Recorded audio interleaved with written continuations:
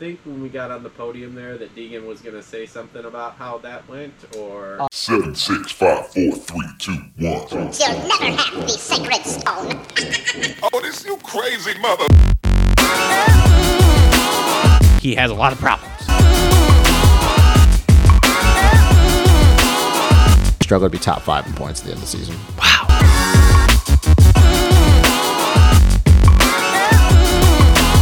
You bleach your hair, you're a sellout.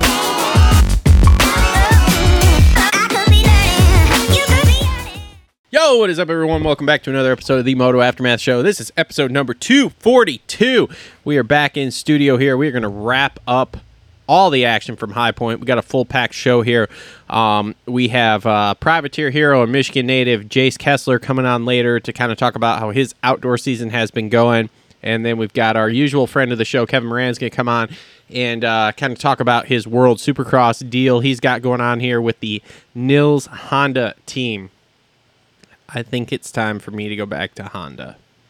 I've been saying that for a while. Well, I'm just saying, Kev's got some really cool parts for Hondas now. Oh, boy. I could use some really cool parts. Some unobtainium. I mean, did you watch his vlog? No. He's got forks and shock with the cool coated lowers. The nitrate coating? Yes. Which I did ask about when I got my stuff done, and they told me, it wears off. So unless you're going to redo it all the time, don't waste your money. Yeah, I mean, you know, it just looks cool.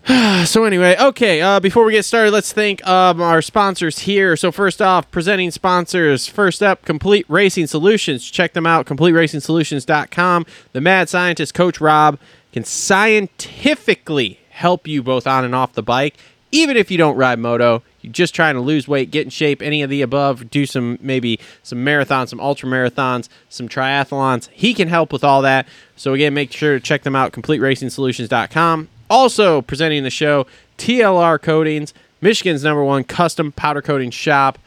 They do it all. If it's metal, will coat. Make sure to check them out, TLRcoatings.com, and on all the major social media networks at TLR Coatings. And check out all the Cerakote and custom powder coating they do. Also on board with us, Holster Co., Gutter Works, Adept Creative Co., and Isaac Nelson Designs. Do you have a rant? I don't think I have a rant this week. I checked my notes on the phone. Not really. I did, with it being Father's Day. By the way, happy Father's Day to everybody here who's out there, who's a dad. We'll have the Gutter Works bringing you our 450 race recap, our Adept Creative Co., 250 race recap, our Isaac Nelson Designs, Deegan Danger Zone segment.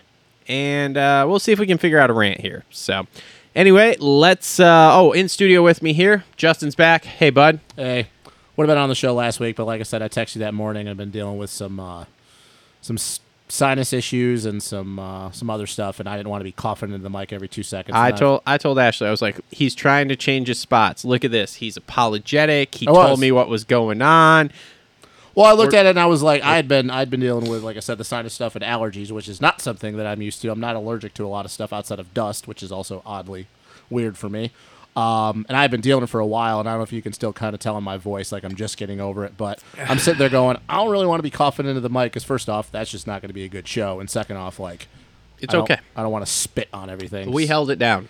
So I'm good for 45 minutes of ranting by myself. I know. So all right. Hold on a sec here. I know I got some show notes because I had a couple things from last week that I didn't get to use last week. Oh, and yesterday was a pretty interesting day all around, I think. So yes. There's quite a bit of stuff to talk about. Okay. So a few things here. We'll start with this before we get into 450s. And this doesn't really apply here because of what happened last week. But I had who was the bigger title favorite, Prado or Hurlings? Obviously, had some issues there. Yeah, your boy. Yeah, man, just stupid shit. Really weird too, because like that was super weird. He's not, and we've talked about this before. He's not really a crasher within motos themselves. It's always like stupid stuff. So that was, but the rumor going around is everybody goes like, "Yeah, he broke his back, he broke his neck," and then it was funny because like there was a picture of him in his garden like the day later, just kind of hanging out. So he didn't break his neck or his back. I'm pretty sure he's gonna be back for I think it's Indonesia. Next week or the week after? I think the next round is this weekend. Okay. So I think he's supposed to be there. So, yeah, he's probably out of the title hunt and probably at this point just going to try to win as much as possible. But Kind of sucks, but yeah, I think at this point Prado's probably got that title on lock, even though he's very much benefited from these extra 10 points in the qualifiers. Oh, yeah. He just rips hole shots and gaps. Yep. Okay, the next thing I had here is for the 250 class. I'll just throw this out there, even though it's pretty much null and void anymore. Who's a bigger title threat, Cooper or Deegan? Obviously, we all know what's happening there. So I would have said Cooper up until yesterday. We'll get to that when we talk 250s. Colin Park's going to ride for the PNG WSX team, so I thought that was an interesting... 450, right? I think so. Yeah, that was. I don't remember, though. That was interesting, or that is very interesting. Because he was supposed to race outdoors. Yeah. Well, and then obviously the Phoenix team is not. I don't know. I mean, cool for him. I don't really know how well he's going to do, whether he'd be riding the 450 or the 250. But I mean, good deal for him. It is still weird to think that he's not riding outdoors, though. Yeah. And then the last thing I had, you see Faulkner's training with Rhino? I did see that, or hear about it. I didn't see it. I heard about it. I watched one of the All Fun vlogs yesterday. They were working at the turn track. Which I was like, this is great. I mean, look, dude, Rhino could definitely help him with his technique and how he goes about approaching things. What he's doing. It might, hey, man, it might be beneficial for him because everybody's always kind of said if Faulkner can find somebody that can set him on the right path, we all know the kid's got the talent to win all the time if he wants to. So who knows? And, they're still saying that he might come back for the last couple outdoors. So if he comes back and all of a sudden he starts winning, we'll see. Well, he was on a small turn track. Well, and he was also at Paula riding the vet track a while ago when he started riding. So he's kind of easing back into it, which is smart. I mean, he had a pretty devastating injury. He's riding 4 days a week right now. Yeah, so, I mean, look, dude. My thing is, though, is like, okay, if they film that vlog, and I think they only do it every Friday, so if it came out Friday, and so that was last week, so it's like, well, if you're up to riding 4 days a week, like, how many more weeks are you going to go here before you come back? Like, I understand you haven't really been riding, but it's outdoors, and it's kind of like you can ride yourself back into shape at outdoors because you need to race. I will assume he's either going to come back for Washougal or he'll be back for the last 3. If I were to bet money, I can almost guarantee he'll be back for Unadilla, Buds, and Ironman. Yeah, maybe. I don't know. We'll see. I mean, we need look, dude. Fucking even now in the 250s, everybody's dropping like flies. So we need some more guys to come back at this point. Yeah, it was good for the first 2 rounds. Yet here we are. Well, Hammaker's coming back for Redbud, so that'll be an injection of some more talent. So we'll see how that goes. But yeah, there's normally it's always the 450 class, but now it's the 250 class, and I think that has something to be said where we're getting to the point that like we need to start changing some things about how we're going about these guys going about their careers, because now it seems to be an issue that everybody just is getting hurt all the time, and I think these dudes are just getting worn out. Yeah, maybe. We'll see. All right, let's jump in here. 450 race recap brought to you by our friends at Gutterworks. Gutterworks, always well hung, just like Justin Parsha. Make sure to check them out. Link in the description down below. Thanks to Josh and Kayla. We'll see you guys at Redbud in 2 weeks. All right, so 450s here. Interesting day. We are 8 for 8. With adversity yesterday. So I actually had this question for you last week, and then you weren't here. So last week he goes out first moto, and he wins by 24 seconds? Something like that. Yeah, it was something. The way the track was, I mean, it's kind of, even though the track was a lot deeper, it was kind of like a Paula situation. Like, you had to be very precise to go out and ride that track. So he wins by 24 the first moto. Yeah. Second moto wins by 11 or 12, but it was raining, so it got real greasy. Mm-hmm. Now, yesterday, we see him... chink in the armor a little bit. Chink in the armor a little bit. That's what you're going to call that? Yeah, totally. I said in the text that I was impressed yesterday. He went through some adversity, he persevered, but you can't look at the glaring fact that he and everybody struggled, so it's not just a Jet thing. Yeah. That track was fucked yesterday. It was. From Jump Street. When I turned on practice and it was mud, I was like, oh, God. And see, I was gone all day Friday and Saturday, and I wasn't in town, so I didn't even get to watch anything. Where'd you go? You didn't tell me you left. I was just in Jackson. Doing what? That's not for podcast. There was... I'll tell you sometime. Does it have something to do with upside down pineapples? No, but it has to deal with... Never mind. We'll talk about it upside down pineapples. No, not upside down pineapples. No. So everybody was struggling, so it wasn't just a Jet thing, but you also can't look at the fact that, and like I said, everybody else was struggling all day. Jet didn't look great.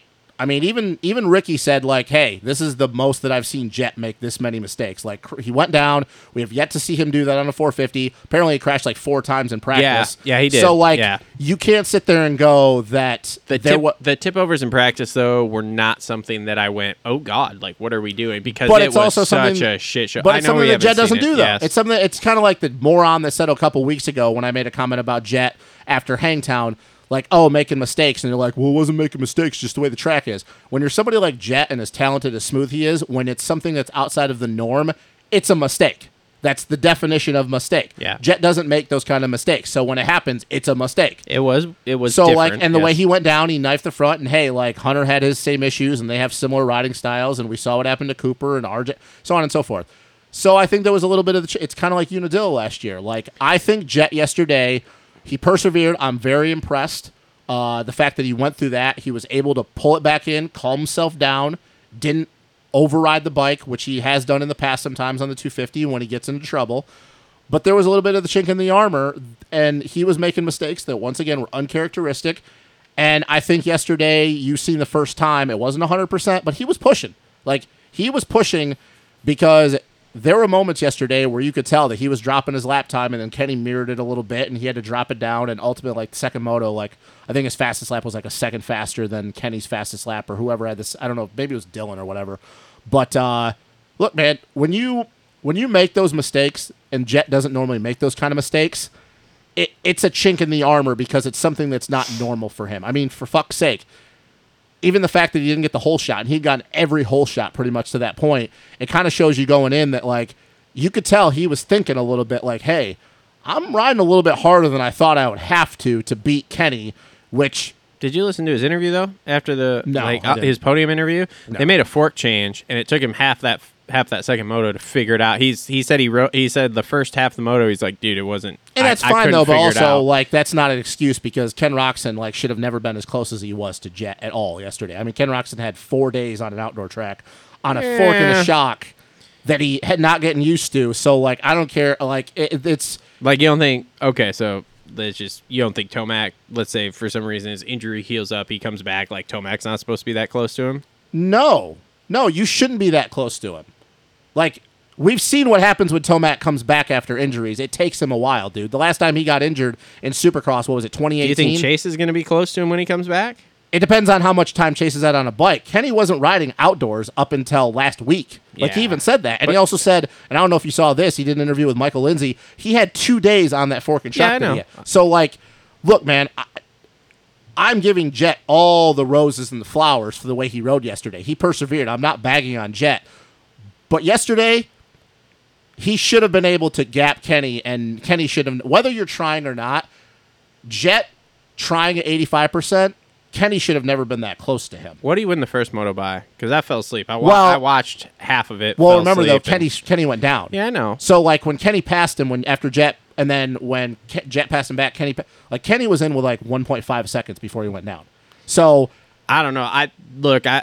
I watched, so like I said, the first moto I kind of dozed off through, watched most of it, and then obviously watched the highlights a couple different times of it. But the second moto I watched, and he caught Kenny, but Kenny didn't drop him, though. To go from 11 seconds down to he won by, 8 or something? So that's a 20-second swing in 15 minutes. But Kenny also he's not riding outdoors. Like, you can Yeah, tell he wasn't. So, like, I get what you're trying to say, and I don't necessarily disagree with it, but you also have to take off the Jet hat and put on the objective hat, or the objective hat, and look at it and go, he should have beat Kenny by more. Like, it doesn't matter how talented Kenny is. Kenny literally made a phone call to Larry Brooks on a Sunday or Saturday at Thunder Valley, like, hey, man, I want to go ride outdoors. Yeah. Rides the bike for 2 days on an outdoor track, maybe 3. Probably hadn't rode a 35-minute moto in who knows how long because he had been hurt after Supercross. And he's keeping Jet. And it doesn't matter that Jet maybe wasn't trying fully. I guess, I don't know. I think, was it Ricky said it yesterday on the broadcast or something? I mean, he was he said, he's like, dude, look, Jet doesn't go out there to dominate like we did. He's like, he goes out there and he does what he has to do to win. No, but you also can't say that Jet wasn't trying yesterday because Jet made mistakes. That only happens from. I feel like he was trying a little bit that more only that happens second from moto. trying harder than you normally would. Like, you don't just make those kind of mistakes when you're Jet Lawrence without riding past what you're normally comfortable with. So that's why I say it's not a big chink. I'm not claiming that all of a sudden, oh my God, like Jet Lawrence is going to lose the title. But it's kind of what I said last year at Unadilla. It's a chink because he made mistakes yesterday, and everybody else did too, so it wasn't just him. But he made a mistake yesterday that he normally doesn't make. And the fact that he passed Kenny and Kenny straight up passed him back when Jet didn't make a mistake, like, when's the last time you've seen that? Like, that hasn't happened all year since he's been on the 450. So I'm just saying that proves to me that if Chase and Eli would have been there, they would have been giving him everything he can handle, and they would be beating him. Because, like I said, Kenny should have never been that close to him. Like, Ricky also made the comment that, or no, I think Weege brought it up, and Ricky basically expanded on it. Maybe Jet doesn't care about it, but you also have to think, like, hey, Jet wants to go out and beat everybody. Like, he wants to beat Chase. He's already beaten Dylan. He's already beaten Coop. He's already beaten Aaron. He hasn't raced Eli yet, and unfortunately, he's probably not going to get a chance to. He hadn't raced Kenny yet. He's going to race Kenny next year going into Supercross. Like, you want to prove to all these dudes that you can beat them. And I know that Kenny hasn't ridden outdoors. Like, he hadn't been training, but still, you don't think in Jet's mind that he wants to go prove a point that, like, hey, I can beat all you dudes. Yeah. So you can't sit there and go, if he's knowing how Kenny is, the sprint speed that he has, or like JT likes to say, fast twitch, he wasn't thinking, oh, I got to beat this dude. Like, he didn't just walk away from it the whole entire day. Like, Kenny was there and at every point yesterday until the end of that second moto. Once again, you don't know if it was cardio, doesn't know, whatever. So, no. All the flowers to Jet. He impressed the hell out of me yesterday more than he has up until this point. Because the second moto at Paul with Chase, that was impressive, but I also think, we've talked about this, the way the track was, it really fit Jet's style. Yesterday, I was more impressed with Jet than I had been in the previous 6 motos. But that proves to me that if Chase and Eli were there, that they'd be beating him, giving him everything he can handle, and then some. Because going in yesterday, there was no point in me thinking Kenny was going to be that close. I honestly thought that Kenny would have got dropped by like 30 seconds. So I'm like, why would Kenny be that close? Like, dude, we saw what he did last year. There were times where he was great. And then there were other times last year where he was non-fucking, like, he wasn't even a threat last year when he rode outdoors. I guess, but we always see Ken come in really good at the beginning of seasons. But on a Suzuki, on a bike that he hasn't ridden and not riding outdoors, like, dude, I don't care how talented you are. Like, at some point, talent doesn't matter when you've not ridden outdoor. Like, who knows the last time Kenny's even ridden an outdoor track up until this week? Yeah, I don't know. I thought between the winning, how he did the week before there at Thunder Valley, which was dominating more or less. But he dominated everybody. That's the thing, though. He dominated the people he's already been racing like he normally did. But that's what I'm saying. But Kenny hasn't been there. So we talked about it the week before of you being like, well, he's not dominant like Chad or like Ricky and James were. And so I had actually come in with the question last week of like, okay, is this starting to change your mind because he won by 24 and then won by 7 or 8 in the slick rain, and then now looking at this of like, okay, he's obviously struggling the first half of the moto, figures out how to ride the bike, and then comes back from 11 seconds down. But the first moto, though, he didn't make a fork change. Because, the first moto, the bike was the same. So that's what I'm saying, though. I think with Jet, you have to look at it on a week-by-week basis because this is new for him. This isn't an established 450 guy yet, even though he's Jet Lawrence. So I think for your rookie year, you have to look at a week-by-week basis. What is he doing? Because it's a new thing every week with him. Every week is a new challenge because he hasn't ridden these tracks, and everybody's be like, well, no, it's not. Every one of these tracks he's ridden 10 times over, but he's not ridden them on a 450. Yeah. So it's a new thing every week. So yes, last week was dominant. Yesterday was not dominant, and he raced a guy that was not supposed to ride outdoors. Yeah. Like, fucking on a whim. No, he was going to race outdoors. Well, yeah, whatever. Well, and I also don't believe that we're going to see him again this year. You don't think so? No, because World Supercross starts in 2 weeks. Yeah, but there's only one, isn't there, that crosses over, and it's the Redbud one? No, July 22nd is the second round. Oh, okay. So you may see him at Unadilla. I would say it wouldn't surprise me to see Kenny. But we're again. not going to see him at Southwick. No. Why would you come back and do that to yourself? No. We're not gonna see him at a lot of these. You might see him at Unadilla because he likes to track, and I think it lines up.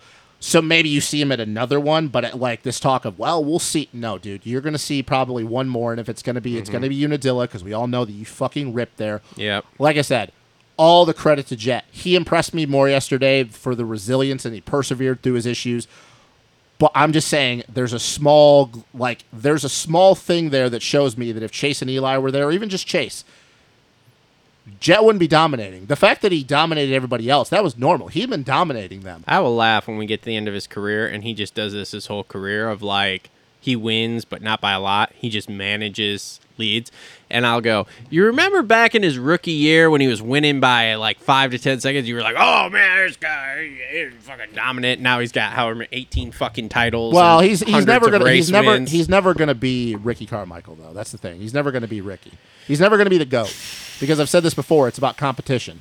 And everybody, and I saw the one comment that somebody made, they were like, well, who did Stu and Chad race? That's not the point. Ricky was racing them, so that invalidates the fact of who everybody else they were racing. Like K-Dub, Ferry, Ivan Tedesco, all these people that they were racing have all the same credentials that all these other people like AP, like Dylan, like Cooper Webb, all of them. They've all champions this and that. It's the fact that Chase is not racing a guy like a James Stewart, like a Chad Reed. So that's why I'm saying that even if Jet somehow does match those accomplishments, but even at 19, like it's going to be rough. It's going to be hard to do at 19 because he's going to have to start, like he's already doing it right now, but he's going to have to go on an insane win streak to match. Like you got to think, Ricky Carmichael has over 150 wins. He's got 15 titles. He has 2 undefeated seasons. I don't know how like his most wins ever in Supercross because we all know for him. My point is that even if he does go out and dominate, the best I can ever give Jet is the second best of all time. Because he's never raced a guy like Stu. He would have to race Eli, and we know that's not going to happen because that would be the closest thing you could find to an accomplished guy like a Chad Reed or a James Stewart. Yeah. And we all know that, let's be real, Eli Tomac's career is probably over with. So even if he races Chase for the next however many years, Chase is not as accomplished as James Stewart or Chad. So, like, it's unfair to Jet. That's not his fault. That's not his fault at all. It's just you have to look at the facts and go, Jet will never race a guy that is like a James Stewart or a Chad Reed. So that's why, in all respect to Ricky, as much as I don't like Ricky, Jet will never be the GOAT in my opinion. You can't reach it. It really just depends. I mean, you got to figure we got 10 years. But do you see this? But who's going to be a guy though that's ever going to match James Stewart? Well, and Chad? I'm not saying that. Like, I'm not saying we'll see that because as of right now, we're not like there isn't anybody in the pipeline I see like that. So you have, in my opinion, you have people that can match like a Reed style. Yeah. Because you got Webb's 2-time champion, but he doesn't have two outdoor. But he doesn't have an outdoor Sexton's championship. 1-1. Yeah, no, he doesn't. But you got that kind of stuff. But then you just got to look at and Hunter. Let's be real. Even if somehow he goes and gets really good on a 450, which he's gonna, yeah, he's too old at this point. The way I'm looking at it is that like the only way you're able to put him in that conversation is if he, just dominates the record books as far as race wins goes. I mean, you even have to look at the fact. Take out Stu. You have to look at the fact of even like what does he have to do to beat RV? He's got to win 4 straight Supercross championships and 2 outdoor championships in the process. Mm-hmm. So like even if you like take out Ricky for the fact because that's a long way down the road. Like he's got to even do a lot to pass RV's records. Yeah. So like we're just getting started. It's not fair to Jet, but I'm sorry, I will argue this, and I think the problem is that a lot of people that are Jet fans, and I'm not including you in this because you have an understanding of it, but a lot of these Jet fans weren't around for Ricky's days. Jet just can't ever be Ricky because Jet will never race a guy the competition that Ricky raced. That like I said, it's not fair to Jet. He has nothing. He can't control that. But it's just you have to look at facts, and he's never going to race a guy that is as dominant as what Stu did or what Chad did, and so on and so forth. So, and like I said, he's got to do a lot to even get to RV status, and that's a long ways away. Because when RV was winning those 4 Supercross championships, he was winning 12, 13 races. So we'll see, man. We'll see. I mean, the funny thing is we're talking about this and we're like, he's 19. Well, I mean, Stu went in a 450 at really young too. So Yeah, like, but I'm and just saying. So did RV. So it's like the whole 19 thing. That's is what it is. Like when you're as good as Jet, that doesn't really fucking matter. Yeah. You So, know, but what I'm saying is we have a long ways to go. Yeah, you do. So- and we still don't have any idea what it's like for him to race a whole entire season against a healthy Chase Sexton. Yeah. So like we haven't seen that yet. Yeah, I don't know. I mean, Stu was the one that pointed out last week, like his Jet's interview on the podium last week at Thunder Valley, and Stu went, "Uh-oh." Like, did you hear that? No. Dude, I mean, he gave that interview, and literally as soon as they gave that interview, like Stu and Weech came back on, and James goes, "Uh-oh, these boys are all screwed." And Weech is like, "What are you talking about?" And he's like, "That interview he just gave is the same style interview he gave on the podium in the 250 class when he didn't give a shit because he had everybody covered." He's like, if his mindset just changed like I think it just did, he knows he's got everybody covered. They're all screwed. I think Because yesterday they won't be though, able to touch it. I think yesterday was a little bit of an eye opener for him though. Yeah, maybe. I don't know. We'll see. And We'll see. It's one of those things where they could, like, the track was just a fight for everybody, you know? And it doesn't surprise me that Kenny came out and did what he did To me, yesterday. it does. It really does. I don't care how talented Kenny is. Like at some point, that doesn't matter anymore. It wasn't fucking hot. It was super technical because of it being so deep and all that stuff. Like that track was purebred made for Kenny. Well, it's for Jet 2, though. Purebred made for Kenny. It is for Jet 2, though. It was, and that's why, like, watching him, dude, just watching him as calm as he is, like, you don't see that. He's riding his 5th year 450 in the first season. Yeah. As calm and relaxed as he is, because even as much as he was pushing it there to try to catch Kenny, dude, you couldn't tell. Well, that's just style, though. I know, but Porcel did the same kind I'm of just shit. saying it's impressive to watch. It's very impressive, but it's it's not like we haven't seen that type of shit before. Yeah. Porcel would do the same thing back in the day. I'd watch Yeah. Porcel at nationals, and you'd watch him and be like, "Well, that's like 6th or 7th fastest," and then he'd go out and be 1.5 seconds faster in practice. Well, When you're that talented and you're that smooth, it's always going to look that way. So it's always hard to Yeah, differentiate between what's pushing and what's not. everybody knew that Porcel was not great like Jet is. So Well, Porcel also has two 250 championships. He has Supercross championships. Like he was good. He's not Jet, but he wasn't a slouch. So like, I mean, yeah, I didn't say he was a slouch, but he's not Jet. There was no, there but was, he there has. was not, He's just as smooth as Jet was. There was not hype of like, oh, this guy is the next fucking GOAT. Like, No, but that's not my point. My point is the technique. He's Yeah. just as smooth as Jet was. Yeah. If you ever watch Porcel, I don't know. I came in at the tail end of Porcel, so like, I just giving Jet credit, not knocking him. But yesterday, I think he had a realization that he can't just lay up all the time and win. And I think that if we do see Chase, which we probably won't, but if we do, I just don't think it's going to be that easy. And the fact that he beat everybody else by the way he did wasn't impressive because he's been doing that. So why would I be impressed by something he's already been doing? It's the fact of what he did with Kenny yesterday. I just don't think Kenny should have been that close. I just don't. I don't believe he should have been that close. For a guy that hadn't ridden in how long, I don't think he should have been within 2 seconds ever. Jet should have been able to drop him just like he did everybody else. well, Kenny goes 7-2 for second, And which the is seven weird. was Yeah. misleading. It should have been 2-2. Yeah, and that was purely based on non-electric start. Yeah, well, and also on a camber and a rut, and, Yeah. Whatever. But I mean, great ride for Kenny. That Good was for super him. good for him coming You know, off the couch. So. And it'd be really interesting to see had he rode outdoors. But I mean, that's just what Kenny kind of does sometimes. Mm-hmm. It's impressive. We know how good he is when he wants to be. But I mean, we'll see him probably one more time this year outdoors, and Yeah. So I don't. As cool as it was to see him, I don't really care about it because he's not going to ride outdoors, but one more time this year. Gave us something to talk about Yeah, this for sure. weekend. So AC goes 4-4 for third. So he was way more impressive yesterday than what he's been. So hopefully the arm's getting better. I like how now though that we have went from never talking about his injury to now all of a sudden it's brought up at least once every broadcast. That's all we talk about. Yeah, it's fucking awesome. It just shows how stupid shit is in this sport sometimes. Yeah, well, we'll see. I definitely though. I think it was Ricky. They're like, oh, when he was catching Kenny, like, oh, is he gonna make something happen? And I'm like, we'll give it a few laps and we'll see Yeah, if he's. and he did fade at the end there. Yeah, and I'm so. like, I mean, hey, it's progression for AC. It's definitely better than almost getting beat by Grant Harlan. So, Yeah. yeah. Dylan goes 6'3". Caught Kenny that second moto. Yep. I don't know where the hell that came from. Because Your boy is on a real weird season here. Yeah, and I still don't believe that he's 100% yet. Like, he's even said it. The team said it. That bike is still... And now it's the second time that the greatest of all time, you had Stu say it, and then you had Ricky say it.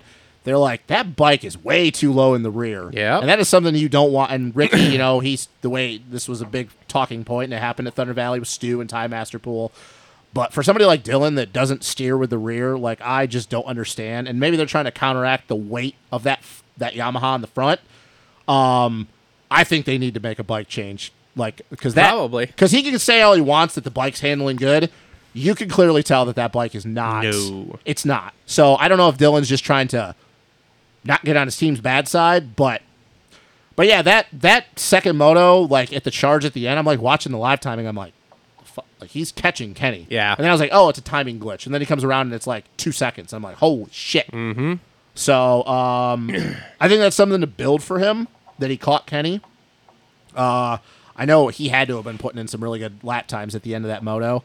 I think that just means he's progressing, and I still believe that this week's going to be good for him to have 2 weeks off. So I think he comes out swinging at Redbud. I don't know what that looks like, but it's progression because Thunder Valley, he was really good, but just a lot of stupid mistakes. Yesterday, I think, is the best he's ridden all year so far. Because even the first moto, like, wasn't an indicator of how well he was riding because he got a terrible start, worked his way through. But yeah, the second moto was a little bit more Dylan-esque to make that charge at the end of that moto like he did. So he's on struggle street here, though, man. Oh, this yeah. has not been a good year for him. No, and we said this, like, if he's 100%, he'll be fine. If he's not, it's going to be up and down, and he's not 100%. Yep. All right, so Cooper Webb goes 3.6 for 5th. Okay. We didn't get to see much of it. There wasn't anything. He still doesn't think he's 100%, and I think he still kind of believes that when he does get to that point, he's going to be able to challenge Jet. I don't know why you'd believe that. I don't think that. Yeah, I was going to say, I think he's the only one who thinks that, but okay. Whatever you say, Coop, man. Like, I mean, I don't know. He's out there getting points. He's leading the super motocross points. Yeah, who gives a shit? Yeah, I still who gives a shit? Yeah, I still believe that if you had Chase in there, if you had Eli, if you had Barsha, if you had Ando, Christian Craig, like Coop would be just like probably an 8 to 10 guy. Yep. So Marchbanks goes 2.8. Very impressive. Very impressive. Both motos, actually. Got starts, which is something he doesn't fucking do. No. And then I felt bad for him the second moto because he was up there, and then he pulled into the pits because he had a phantom bog, is what they said. Yeah, I heard that. He had a nice little battle with Jet there for a minute, so, I mean, it's just, like, why the fuck was he on a 250 for the first 2 rounds? Because Club wants to make that 250 deal a deal. Whatever. So, I mean, dude, I don't know. They were good in Supercross. That should have been good enough for them. The outdoor bike was shit. Well, yeah, I mean, J-Mart was proved that. Not pumped. Yeah, at all. and Marchbanks, like we've said this from the beginning, why the fuck is he on it? Why was he on a 250? And he lost 15 pounds. Bro. I don't believe that he wanted to ever be on that bike. After the way he rode last year on that 450, there's no part of me that believes that shit. I don't know. I don't know what the deal is there. Maybe they're trying to lure in a new manufacturer too.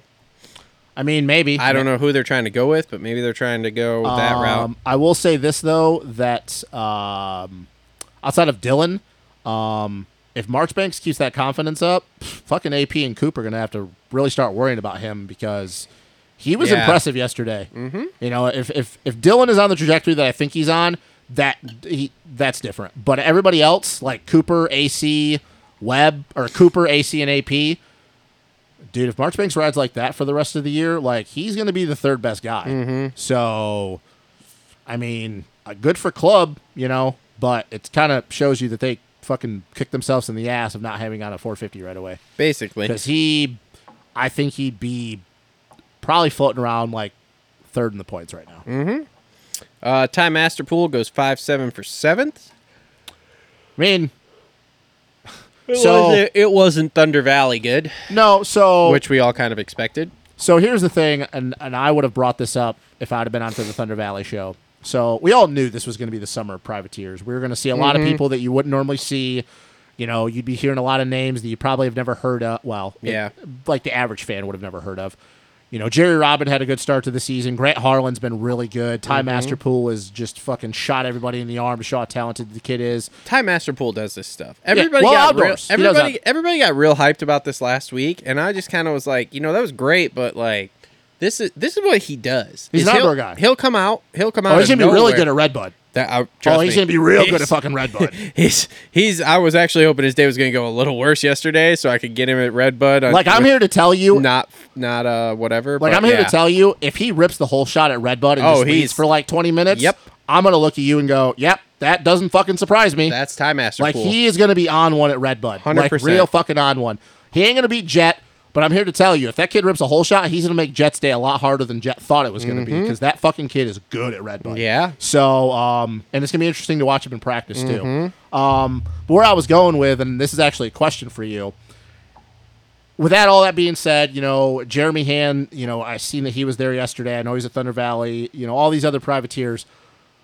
We don't know what it would look like had everybody been there. And I mean by the rest of the fucking factory group, you know.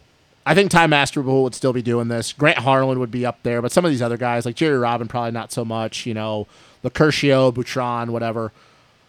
But does this kind of, what I've always been harping on, that it's gotten to the point that a lot of these factory dudes are so solely focused on Supercross? I think we finally got to the point, at least stateside, that outdoors, that the privateers outdoors at least, have finally, because they pay more attention to outdoors. Oh, I went on a rant about this last week. They're catching up to some of these because I fully believe Barsha. No, Barsha. I think Barsha right now would be the second best guy if he was there. If he was a healthy Barsha with the way he rode in Supercross. Yeah, but like a Jason Anderson, like a Christian Craig. I mean, Grant Harlan's battling with these guys. And Ty Masterpool is beating these guys. I went on a rant about this last week of like they're catching up. It's so ridiculous that we don't have separate contracts for the indoors and the outdoors. They're catching up to these factory guys, at least on the outdoor side of things, and that really shows that like tell me how much it costs to have two more guys on payroll who are outdoor specialists. Well, isn't it Stu that said this at Thunder Valley? He goes, yeah, if everybody was there, this still would be happening, because it's not like AC wouldn't be beating a lot of those factory dudes. Yeah. It's not like AP wouldn't be beating a lot of these factory dudes. So I think we've finally gotten to the point that, like, outdoors, it doesn't really matter what your bike's like. You're on a factory team anymore. It just shows that these privateers are getting to the point that they're just as good as the rest of these factory dudes.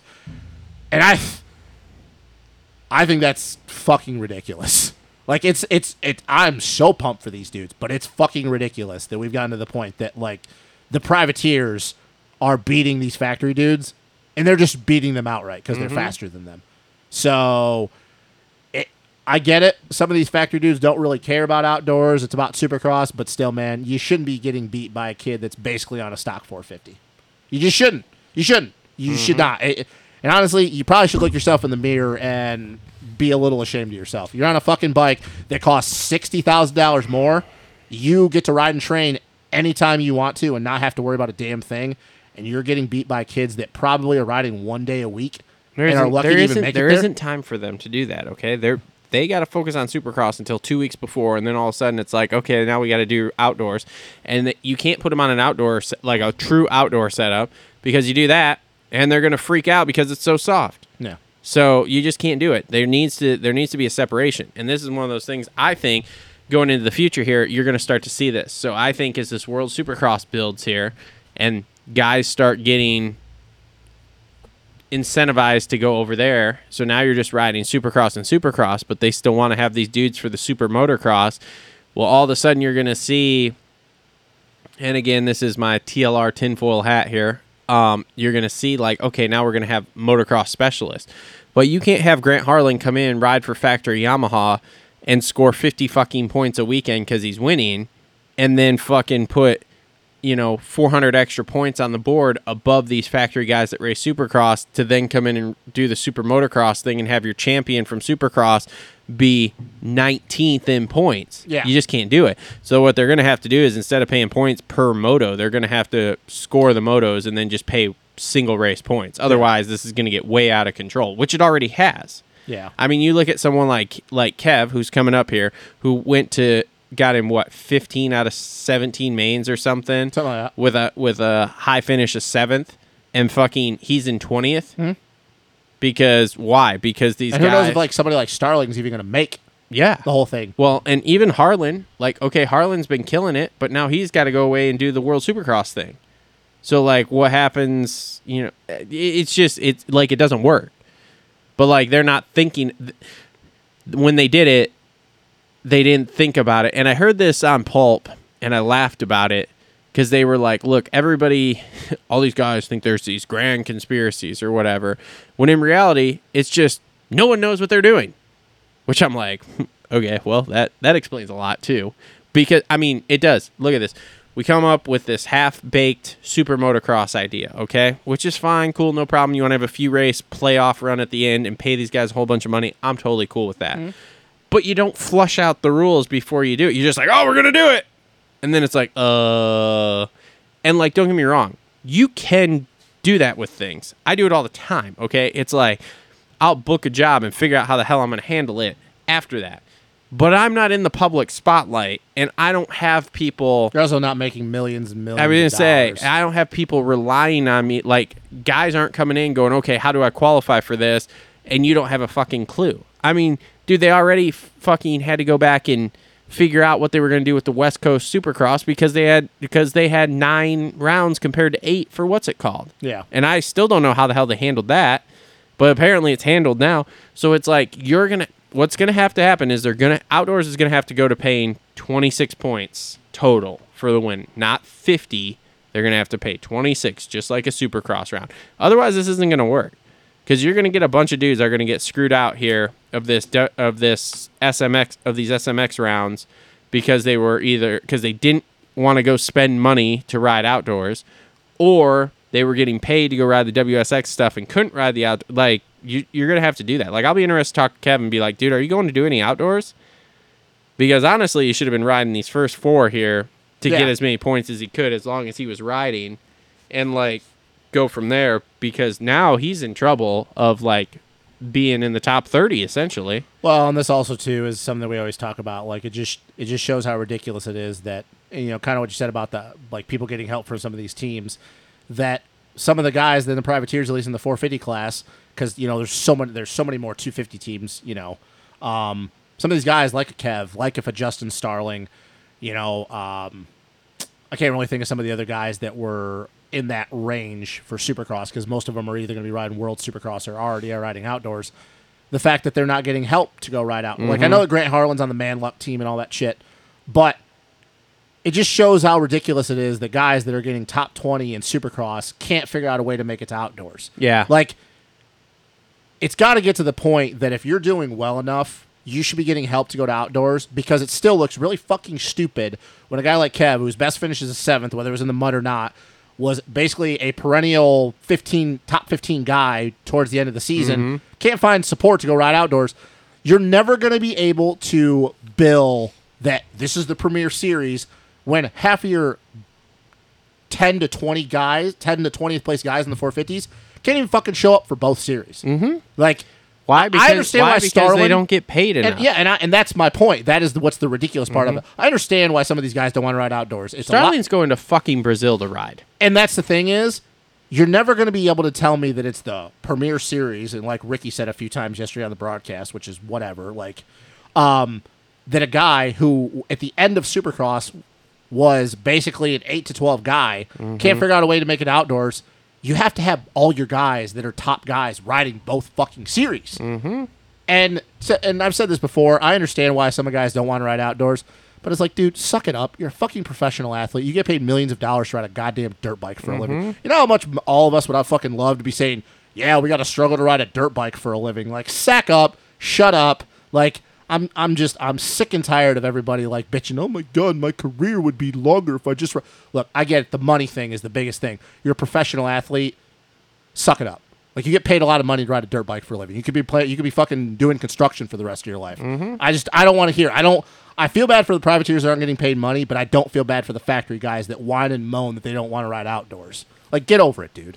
If you're making $300K a year, you're doing just fine. Yeah. Sack up, ride outdoors. Oh, my God. It's a little hard. You get a fucking hangnail. It's 95 degrees out. Everybody before you did it. The greatest of all time did it. The second best of all time. The third. They all did it. So quit crying about it. Like, I'm at the point that I'm sick and tired of hearing about it. Yeah, there's no budget for it. They're going to they need to go And that's what's wrong with our sport. It's fucking ridiculous. Well, but in today's day and age, they're just the infrastructure at these tracks, like these facilities should be built out much like a NASCAR facility. Like if you're going to do like number one, and I've talked about this before, the series should not be 11 or 12 rounds long. There's zero reason for us to go to Paula.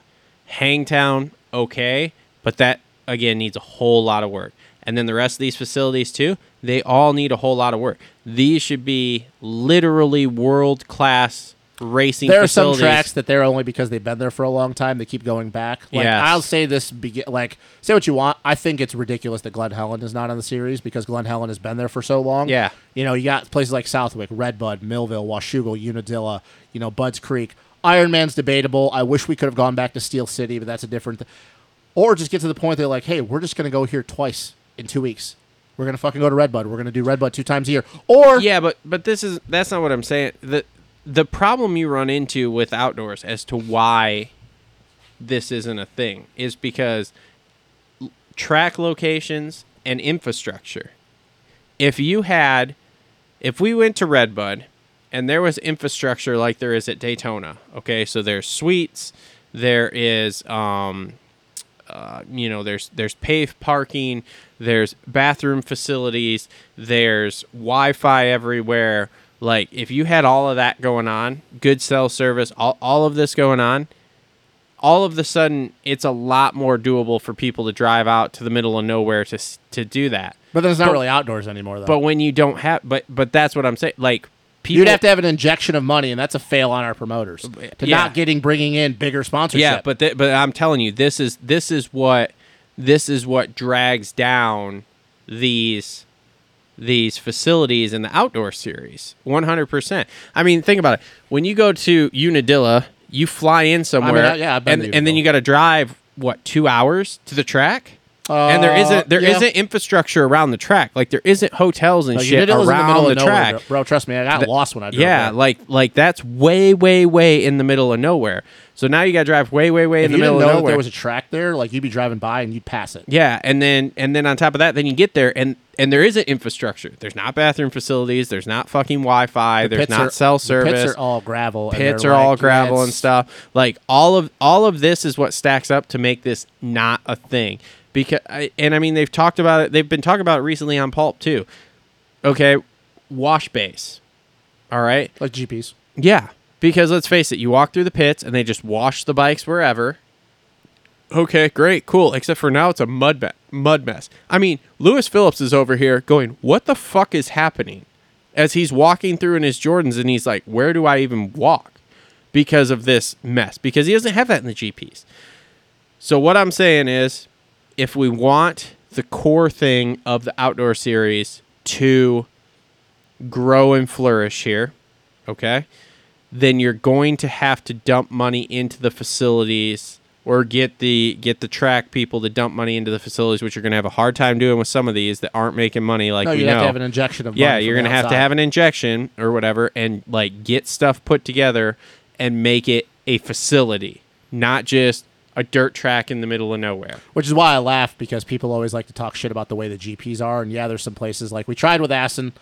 That was fucking stupid. The GPs are a whole different thing because their financial situation's a whole nother thing. Well, yeah, there's no main sponsors or whatever. But the funny thing is that we talk about this, but the way they run their series, not the money part, the way the facilities are structured. Well, no, but the money part's so different because they're pulling in money from literally governments to have the races at play. I mean, look at that. Well, what was it, the second round or the third round this year where it was on that island in Italy? Oh, yeah. Which everybody's like, yeah, this is a great practice track. And if you watch the race, you're like, there's 5 fucking people here. How are they having a GP here? Well, and it's also like when you're going to the Indonesia round coming up and shit. Like, yeah. Dude. Like, that's sponsored by Indonesian government and it's crazy for travel. Too. And they've talked about this when some of the top guys, when they're trying to get to wherever they're staying, they get mauled by fans because of how such a big deal it is for them to have something like that there. Yeah. So my point with that is not the money part, but everybody likes to joke on how the GPs in some of these places, but it's like, dude, the money's a big thing, but the facilities, some of them are shit just because they're in very small countries.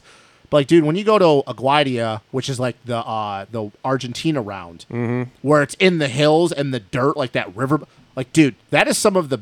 Or anytime they go to the Switzerland rounds, or when they were just in what the hell was it? I forgot the name of it. But like when they're in the mountains and stuff, and you look up, like, dude, it's 10 times better than what we have over here. Picturesque, and it's awesome. But again, too, they're on the same path of like you need to. Well, theirs doesn't qualify for that because they don't have to. Because they don't have to make money off fans. Yeah, they've stuff. proven that they can have 5 people at their races and they're still and they don't like care. the GPs are never. So they don't going have to away. do that. But over here, with the way the economics work over here, they're going to have to infuse money and make these tracks worth going to. And otherwise, it's a fail on the promoters' part that that's their job to do that. Otherwise, I think we continue to see this decline of stuff because it's like, dude. But I will say though, the super motocross thing though, you're still going to see the top talent there. You're just not going to see a lot of other people there because it's going to get to the point that like privateers just aren't going to be able to go. I'm interested with the super motocross thing to see what happens year 2. Well, we're going to see. It's like the WSX thing. Like, what's really going to happen there? Because yes, there's money right now. Is that going to continue or so? I'm interested. Let's get through these 450s here though, because we got Kev coming up. So AP goes 8.5 for 8th, and his bad luck streak just continues. Like, can't stay on 2 wheels. Like, he's the second fastest dude in this series at this point, and he can't do it. Yeah.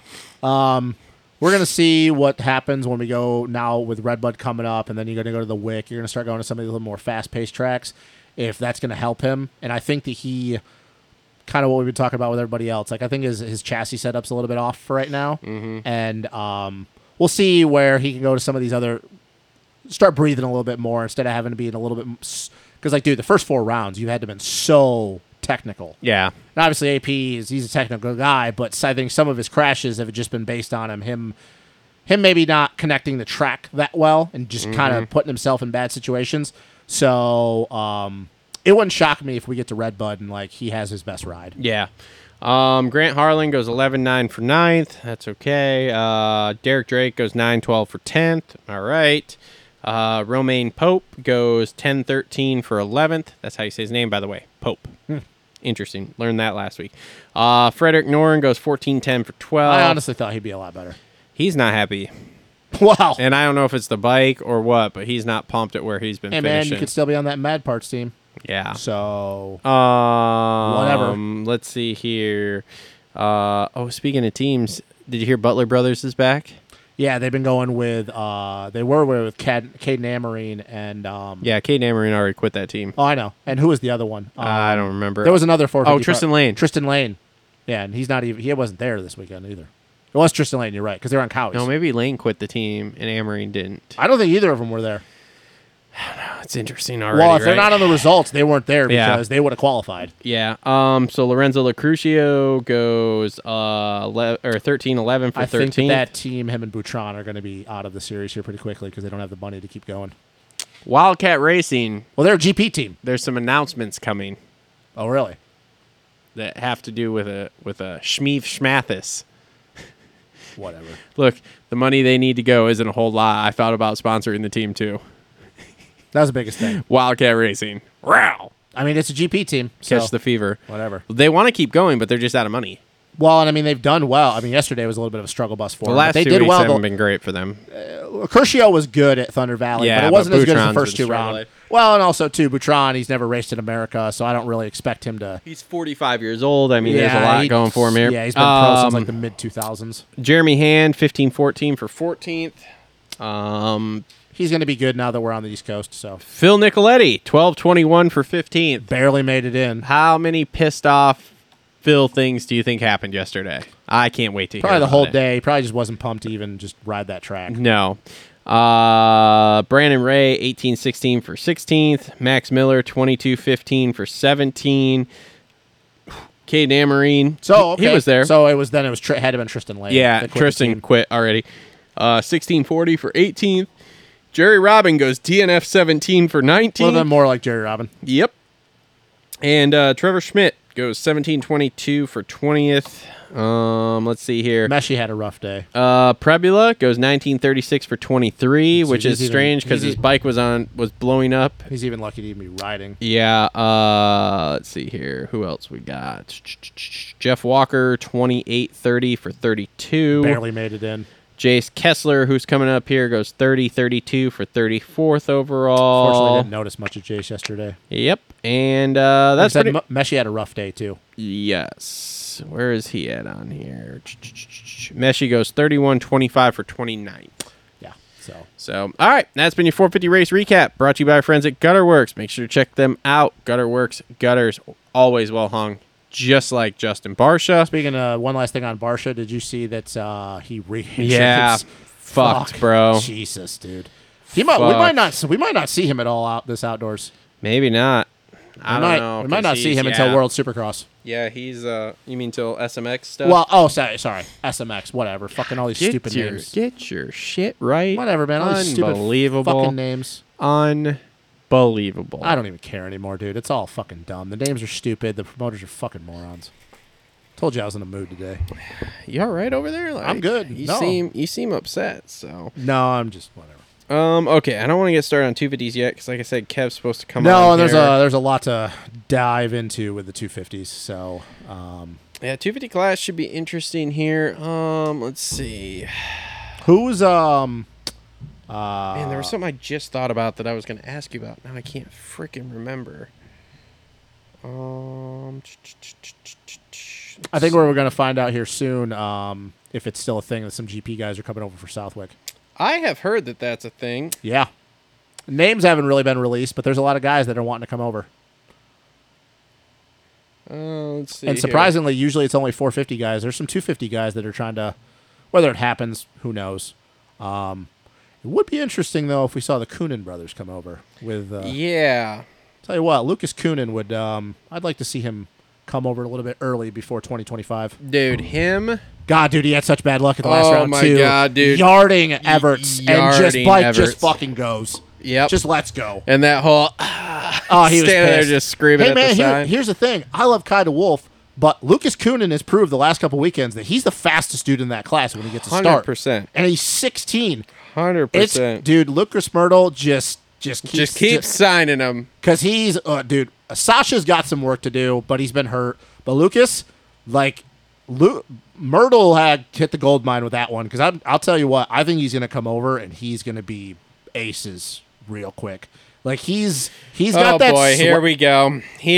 Let's just start this. So this is like what is it? Who was the kid there? Tom Vial. No, what was the other Covington? one? Yes. Covington and Lucas Coonan aren't the same people. Lucas Oh, Coonan's man, 16. bro, you're fired up about him, so that means they're the same people here. Did Jet Lawrence and Hunter Lawrence not have the same hype when they came over and they were nobodies? You get real pumped. You did not say nothing about Jet. I talked about Hunter. You were gargling. I gotta ask you a question. You gargled Hunter hard. I gotta ask you a question. Was I wrong? Oh boy. Was I wrong about him? He came around, but it took years. Did Jet have the hype when he came over? No. Oh man. No. And Lucas Coonan doesn't have any hype. He has hype over there. He's not hyped over here. So I'm saying that Lucas, when he comes over... I don't think everybody knows that he's... I think us in the know do, but I don't think everybody knows. Nobody knew Jet was coming over here. Jet wasn't supposed to come over here. Jet didn't have hype. And that's Jet what I mean. didn't have hype coming over. Jet was nobody. Everybody was just like, well, Hunter's brother's also coming, so... Yeah. So my point is that it's not the same thing as Thomas Covington. Thomas Covington was older. He had already raced. He'd lived here in America. Lucas has got that same little bit of, I'm like a Hunter Jet because I had a really good early EMX career. I was good on the 250. I had some decent rides in the MX2, and he's going to come over young enough where he can still learn Supercross. He's going to be 18 when he comes over here and learns to ride Supercross. So him and his brother, they're mirroring a lot of what Jet and Hunter did when they come over. They're going to come over until 25, right? Yeah, 2025 because they want another year because I think a lot of people think that Lucas is probably going to win the MX2 title next year. The team made that happen because the team said, look, you can have him, but we get 2 years with him because we're not going to develop him here over the next year and then send him off without reaping any of these benefits. I don't blame him. But so my point is they're kind of on the same track of, and who knows, Sasha might actually end up being like Jet, because Sasha's like the slower one out of the two, and Lucas gets all the hype. So I'm letting everybody know ahead of time, if they do come over, which they are, this could be a little bit of a Jet Hunter thing where they just kind of come in, slowly build, and in the next couple of years, they like all of a sudden they're winning championships all the time, because they have that little bit of a feel to it. So, All right. because they were not supposed to be this good already. Yeah. And nobody thought, obviously, fucking Jet and Hunter grew up racing in Australia. Mm-hmm. So, like, they weren't supposed to be this good. So, there's just a lot of similarities, except the only difference is that Lucas is not that much. Him and Sasha are the same age, whereas Hunter is obviously 3 years older. Yeah. Or no, 4 years older now. So, who you got winning that MX2 title over there? That fucking thing's up in the air because Garrett's is too fucked up. Kaida Wolf is riding with a broken ankle. Mm-hmm. It's either going to be a Dymo or Benestant, because I think Kaida Wolf's ankle he's going to keep trying to ride, and Garrett's is going to come back, but he's too far down. Langenfelder's out. It's probably going to be either a Dymo or Benestant, and I would probably lean towards Benestant. And Prado just runs away with that. What's it called? Right? Well, yeah, because he keeps getting starts in the qualifiers and banking 10 points all the time, but then he gets to the motos, and frickin' Hurlings was either whooping his ass, or Fevra's faster than him, or, Ruben Fernandez has beat him. Like, dude, Prado is finally doing what Prado should have been doing years ago when he moved to the 450 class, but he's also definitely... This whole qualifying thing has definitely gone in his direction. Yeah. Oh, yeah. And, Renault has been out for a while now. Sewer's finally kind of getting his shit together. But, yeah, it's definitely going to be Prado. He's too far up. He's way too far up, which, I'm happy for the kid. Like, he should have been winning titles years ago when he moved up. But I just don't like the fact that he's only winning because he keeps winning these qualifiers. Yeah. He hasn't won a second moto at all this year. Mm-hmm. I don't even know if he's gotten but one overall yet. It's just because he's either won the qualifier or won the first moto and then got stomped the second moto. Yeah. We'll see. Don't get me wrong. He's good. He's clearly good. Like, he's very, very good. But I don't like that he's going to win the title on the count of that the changes. They give out too many points for those. It should be like 5, 4, 3, 2, 1. Yeah, exactly. Like 10, 9, 8. It's too much. Yeah, it's way too much. But maybe they'll adjust it. So I'll tell you what. We're just going to do 250s here until Kev texts me, because he's... I don't know, whatever. Anyway, all right, so 250 race recap brought to you by our friends at Adept Creative Co. Make sure to check them out for all of your motorcycle, dirt bike graphics needs. Get it done.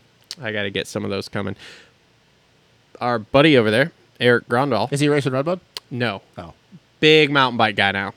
Told me he's only rode like 5 times this year. Is he going to ride Eddie National this year? No. Not even Southwick? No. Really? I hit him up and asked. Oh, no. weird. Big mountain bike guy is what he told me. Well, whatever. Good for him. So, him. yeah. Gotta do something, man. That was interesting. I was like, something. huh, okay. Well, less chance of getting hurt, so.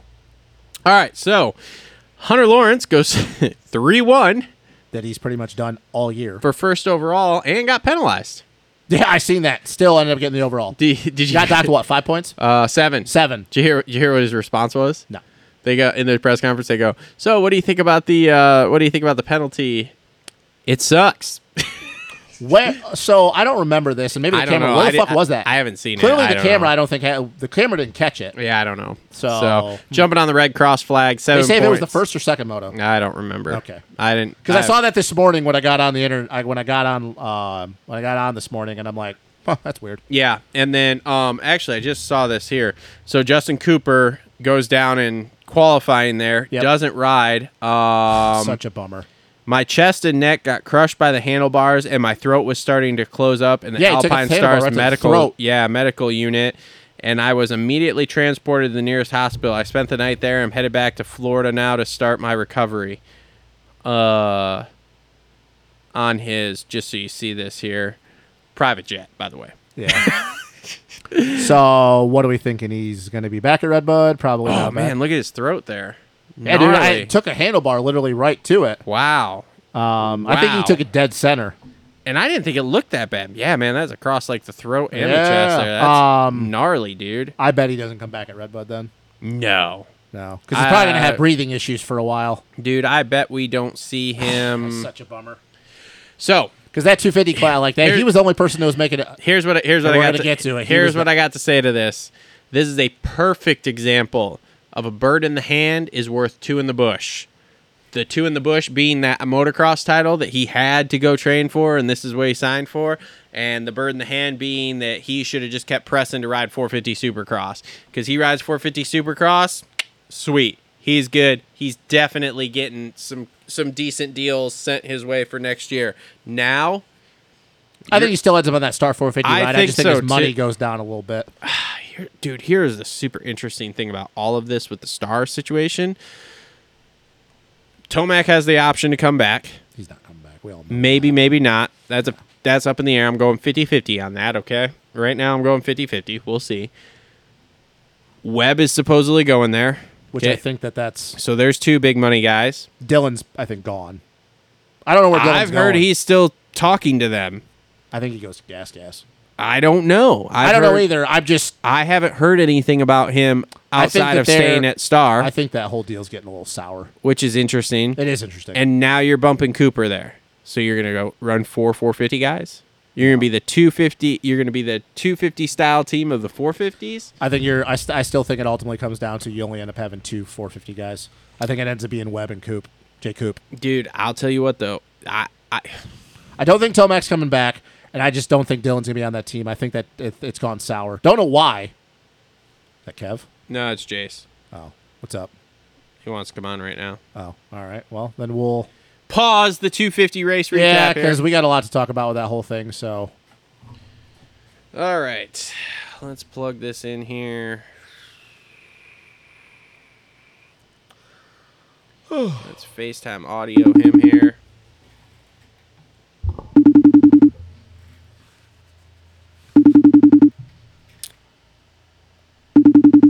Bro, you just text me. If you don't pick up this fucking phone, I'm gonna lose my goddamn mind. he's not picking up the phone. I'm gonna lose my shit. Hey, how's it going, man? Yo, Jace Kessler, welcome to the Moto Aftermath Show, bud. How are you tonight? Not too bad. Thanks for having me on. No problem, bud. We appreciate you coming on here. Great start to the season here, man. You've been doing pretty well here. So, I mean, Fox Raceway 21st, Hangtown 18th, Thunder Valley. We just won't talk about that. And obviously, yesterday there was some things. But man, just like walk us through yesterday there at High Point, like how that was for you. Yeah, yesterday was tough. It was tough for sure, man. The track was brutal. It was muddy and it was treacherous for sure. Them ruts were crazy, and the track was weird too because it was like super sloppy on top, and then the bases was just super hard. So it made it difficult to ride too for sure. And I've kind of always struggled in that a little bit more. So it was tough, and honestly, it would have been a pretty decent day. I qualified pretty well actually. I think I was P20 overall going into the motos, which was good for me because I'm not typically a qualifier. Usually I don't qualify the best. It's hard for me to run those one laps. So started off pretty good, and then first moto had a couple of issues really. First moto I went down, guy fell right in front of me and was trying to avoid him, and I ended up washing my front end out, and this was going up the face of one of the jumps coming out of the corners, and my bike ended up sliding down the hill and got caught up in the banners and stuff. So first moto I was like dead last and like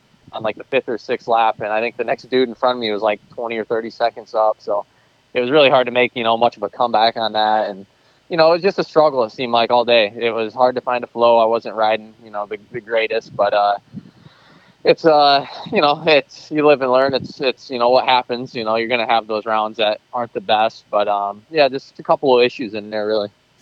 I will not lie to you. That track looked like ass yesterday. So, honestly, it wasn't even fun to ride. It was just so gnarly, man. It was brutal.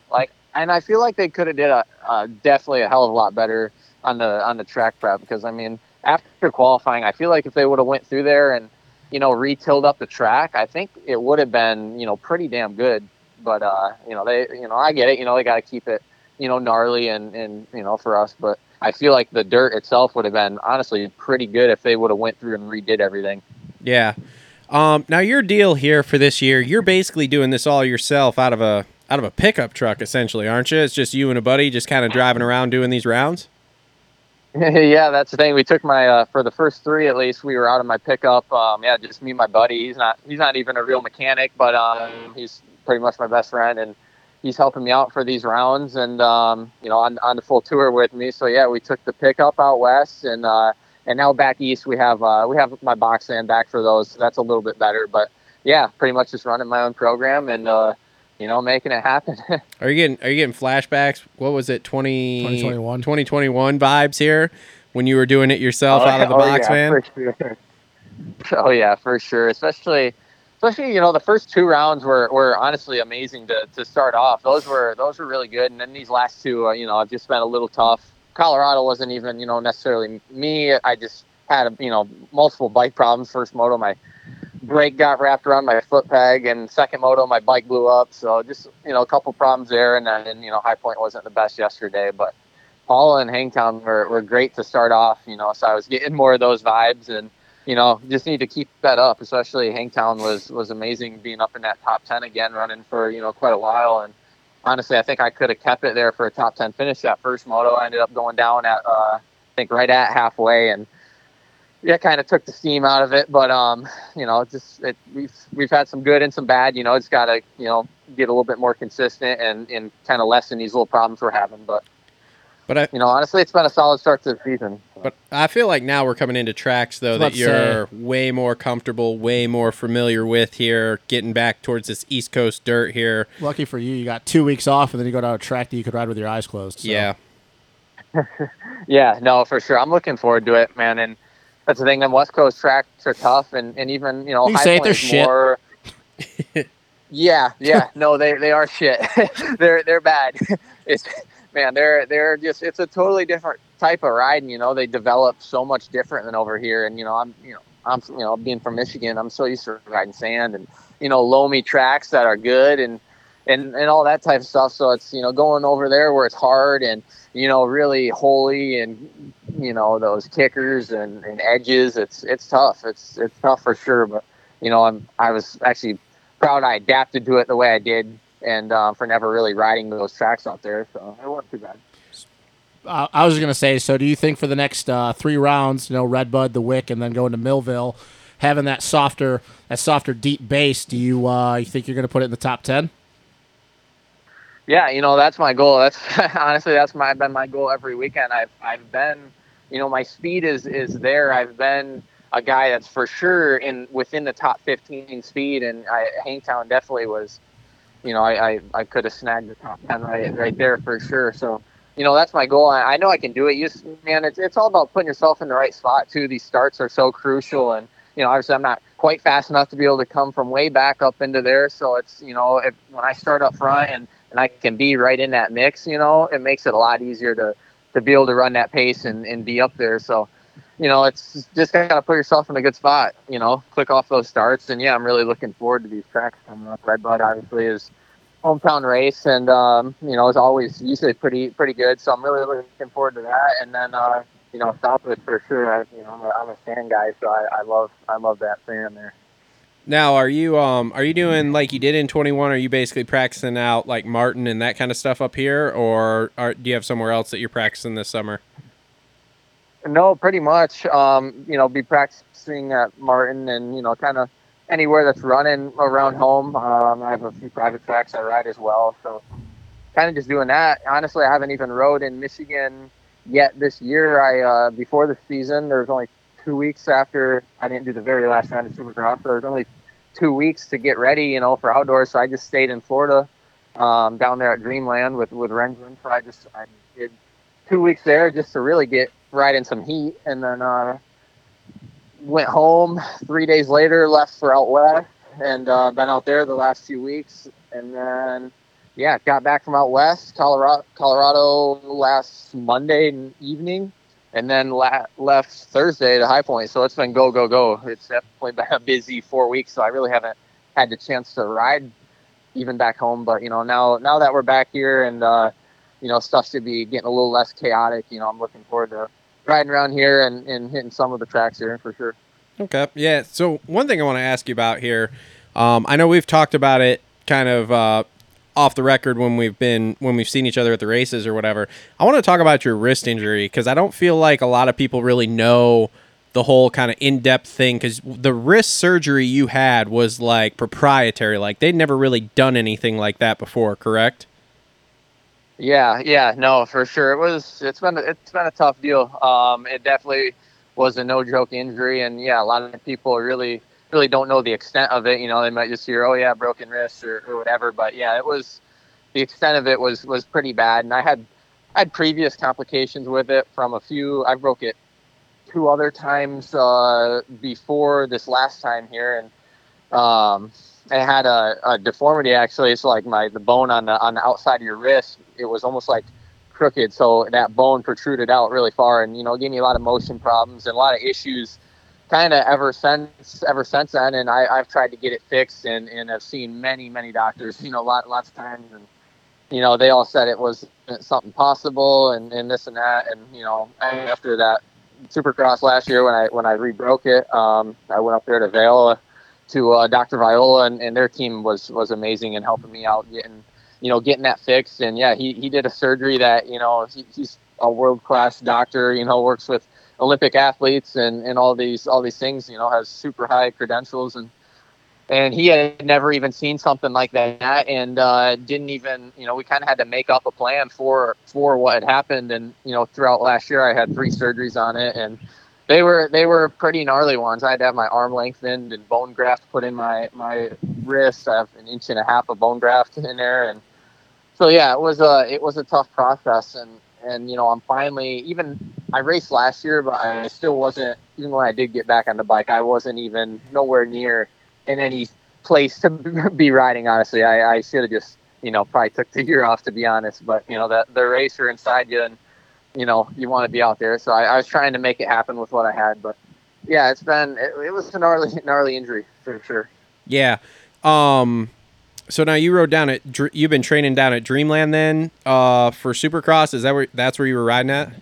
Yeah, I did my Supercross prep down there, and I stayed down there just a majority of Supercross, just because a lot of the rounds were closer, obviously, to down there. And then after Supercross got done, I just hit, it was only 2 weeks, so I just stayed there and rode those 2 weeks down there. That's cool. Yeah, I saw some of your Instagram stuff, and I was like, man, I can't figure out where he's at. But not a ton of people ride down there, so I always try to like figure out when I look at the tracks, because I can usually pinpoint like, oh, that's MTF, that's wherever. So but never could quite do that with you, so that's interesting to know. Who else rides down there other than Rensland, or was it just you and him? Yeah, they keep it pretty low key. This year, Luke, his brother Cody, he trains like all year round and works with a small group of amateur riders that train there. Luke, on the other hand, he, for the first time, did a Supercross program this year, and we had a small group of us. It was me, Jeremy Hand, Quinn, he races in Canada, and yeah, it was just us out there, and we were pretty much grinding the Supercross, and he did a little program for the winners, so that was kind of how that deal came about. But they keep it pretty low-key for the most part. That's cool, man. That place looks awesome. I've seen it in videos before, like the outdoor track part of it, and I'm just used to be real gnarly. I was gonna say I'm just amazed by it. When Luke raced full time, that track was really fucking gnarly back in the day. So how? Yeah, no, it's sick. It's sick. How do we land on Hondas here? So like, because before it was you were on Yamahas back in 21. And then I know you went to the SGB team there, and you were on Hondas. So how did we end up staying on Hondas there? Did we got dealership locally here that we cut a deal with, or what do we got going on with that? No, honestly, I don't get hardly no help from dealership with bikes and stuff. It was simply just really like a time thing. It was easier after the whole SCB thing. That didn't turn out very well. That seems.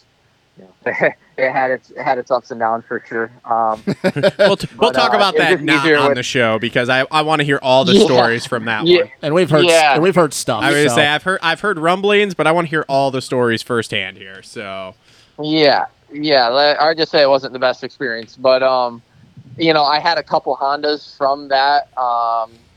After that got over, so it was hard to get bikes at the time as well, so I kind of just stayed on them because I had 2 of them already, so it kind of worked out better for me just to stay on it financially with, instead of trying to get more bikes and this and that. So, yeah.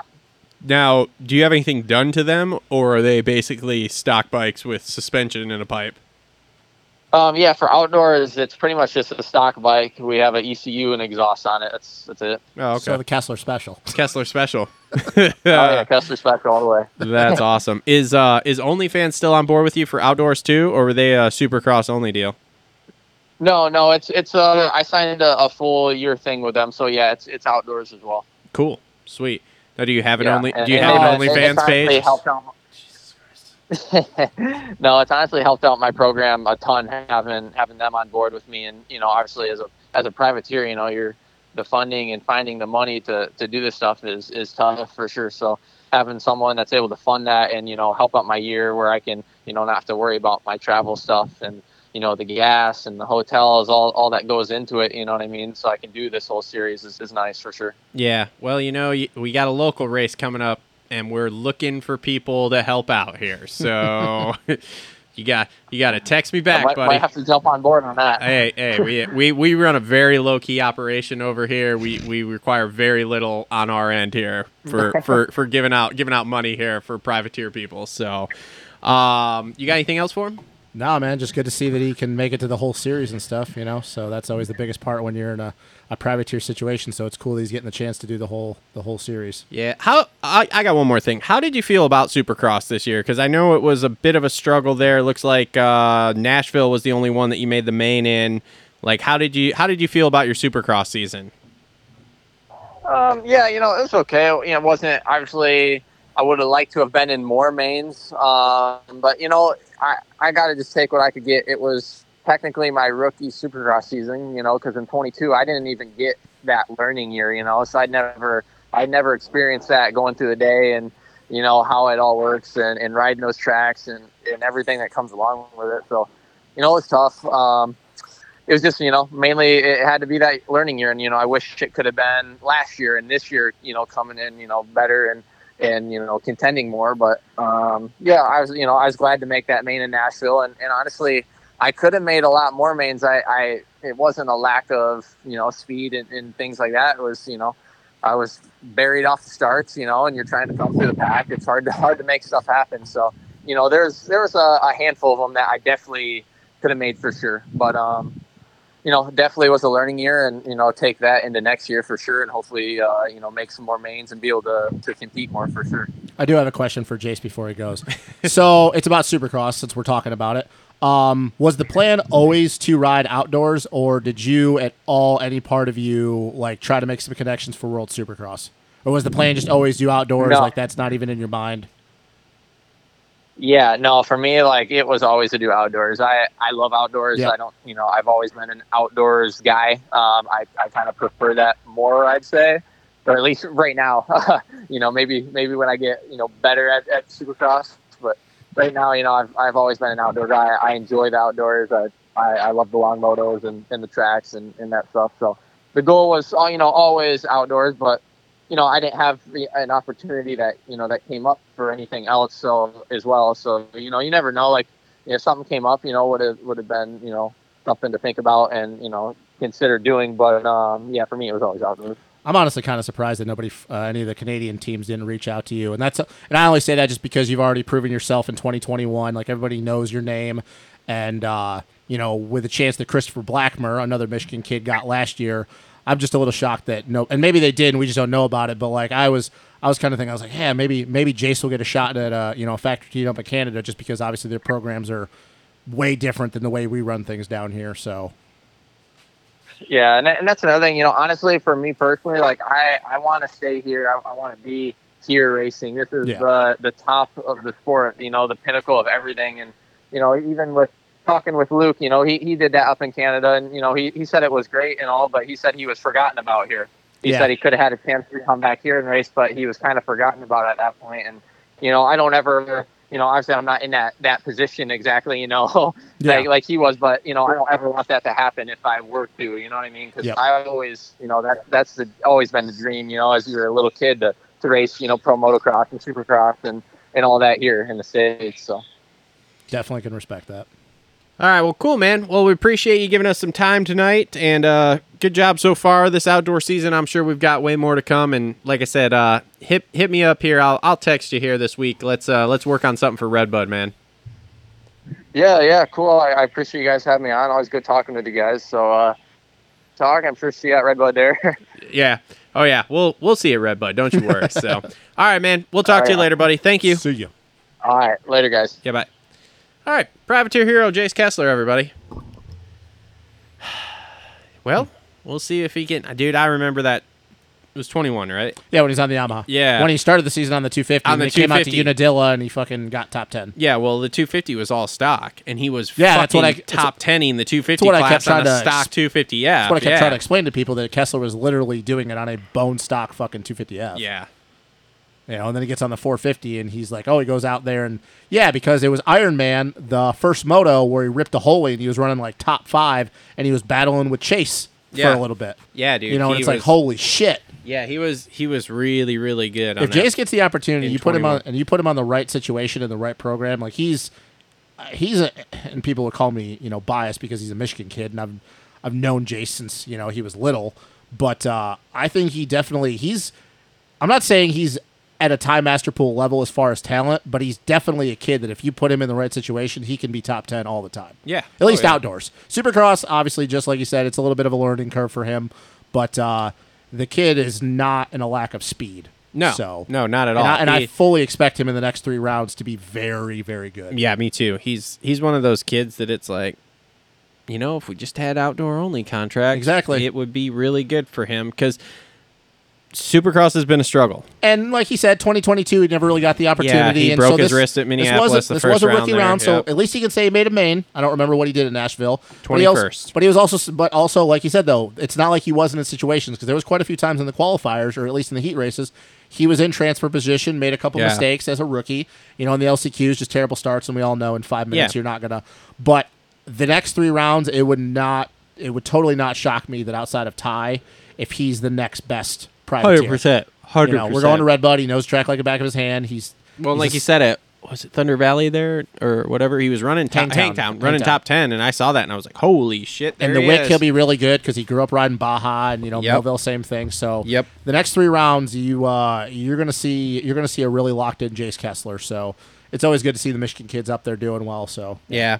Thanks to Jace for coming on there. Thank you. Really appreciate it. Okay, so we got Kev coming up here. So while we're stalling, waiting for Kev here, because I don't want to jump back into the 250s again. Yeah. We'll just do that all at one thing. Have you ever heard of this guy, Abide Moto? No. He is hilarious. So he posts his notes from the race recaps here, okay, that he has. And then he screenshots it and he posts it on Instagram. And it is the funniest shit ever. Let me read these to you. This is the Abide High Point recap. Bring back Bradshaw Boulevard and the uphill triple. New layout is sad. Ken off the couch, needs an electric starter though. Ken plus Suzuki plus 05 Straffer equals Grease. I don't know what that means. Drone cam operated by Vietnam Vic. Now you probably don't know who Vietnam Vic is because you don't listen to Pulp. So Vietnam Vic is a guy who flew for the Air Force in Vietnam. And Kiefer worked at some airport where Vic was, right? And every day Vic was like, yo, you want to go up in the airplane? You want to go up in the airplane? Well, finally, at one point, Kiefer's like, sure, we'll go up in the airplane, right? So Vic takes him up, and all of a sudden he's like, I'll do all this shit, right? And Kiefer's in the back like, and he's like, all of a sudden, all I hear is Vic come on the headset and go, you okay back there? You okay back? So it's like this huge running joke on Pulp, right? So Vietnam Vic running the drone footage. The drone footage, I like. Do you like I love the drone footage. I was actually going to bring this up. Yesterday, though, the battle box was a little... Yeah. There were times where we stuck overhead for like a little bit too long. How about the drone getting hit by the mud by RJ in the first moto? Dude, that shows you how, like, fucking nuts, man. But I've actually really liked... That's been the aspect of the broadcast now that we're fully on Peacock, some of the stuff that they've changed. Yeah. I really do like the drone. I do, too. It's been great. Yesterday, and some people were complaining of this, I think the battle boxes, we stayed a little bit too far overhead. Because there were times where, like, because they switched really quickly, so it didn't really have you time to figure out. And you're like, you couldn't really tell who they were on. Yeah. But no, I've loved the drone footage. And I the do, too. overhead drone footage of the starts. Yeah. Money. Really good. Like Money. yesterday, you could really see Jet rocket out that second moto and then get pinched off And the there. practices, when they hone in on somebody doing Yeah. a heater, like, top notch. Like, that's something I could say the broadcast. It allows you to see like the ruts and the lines Yeah. and where they go and stuff also like that. the fact of when they've zoomed out, when they're like yesterday when RJ was stalking down Deegan after he went down, like you could really get a good idea of the actual gap. So, and this is the one thing I'll credit to. I think a lot of these changes that they've honed in on has been a part of, hey, we're actually like with a fucking, a TV setup.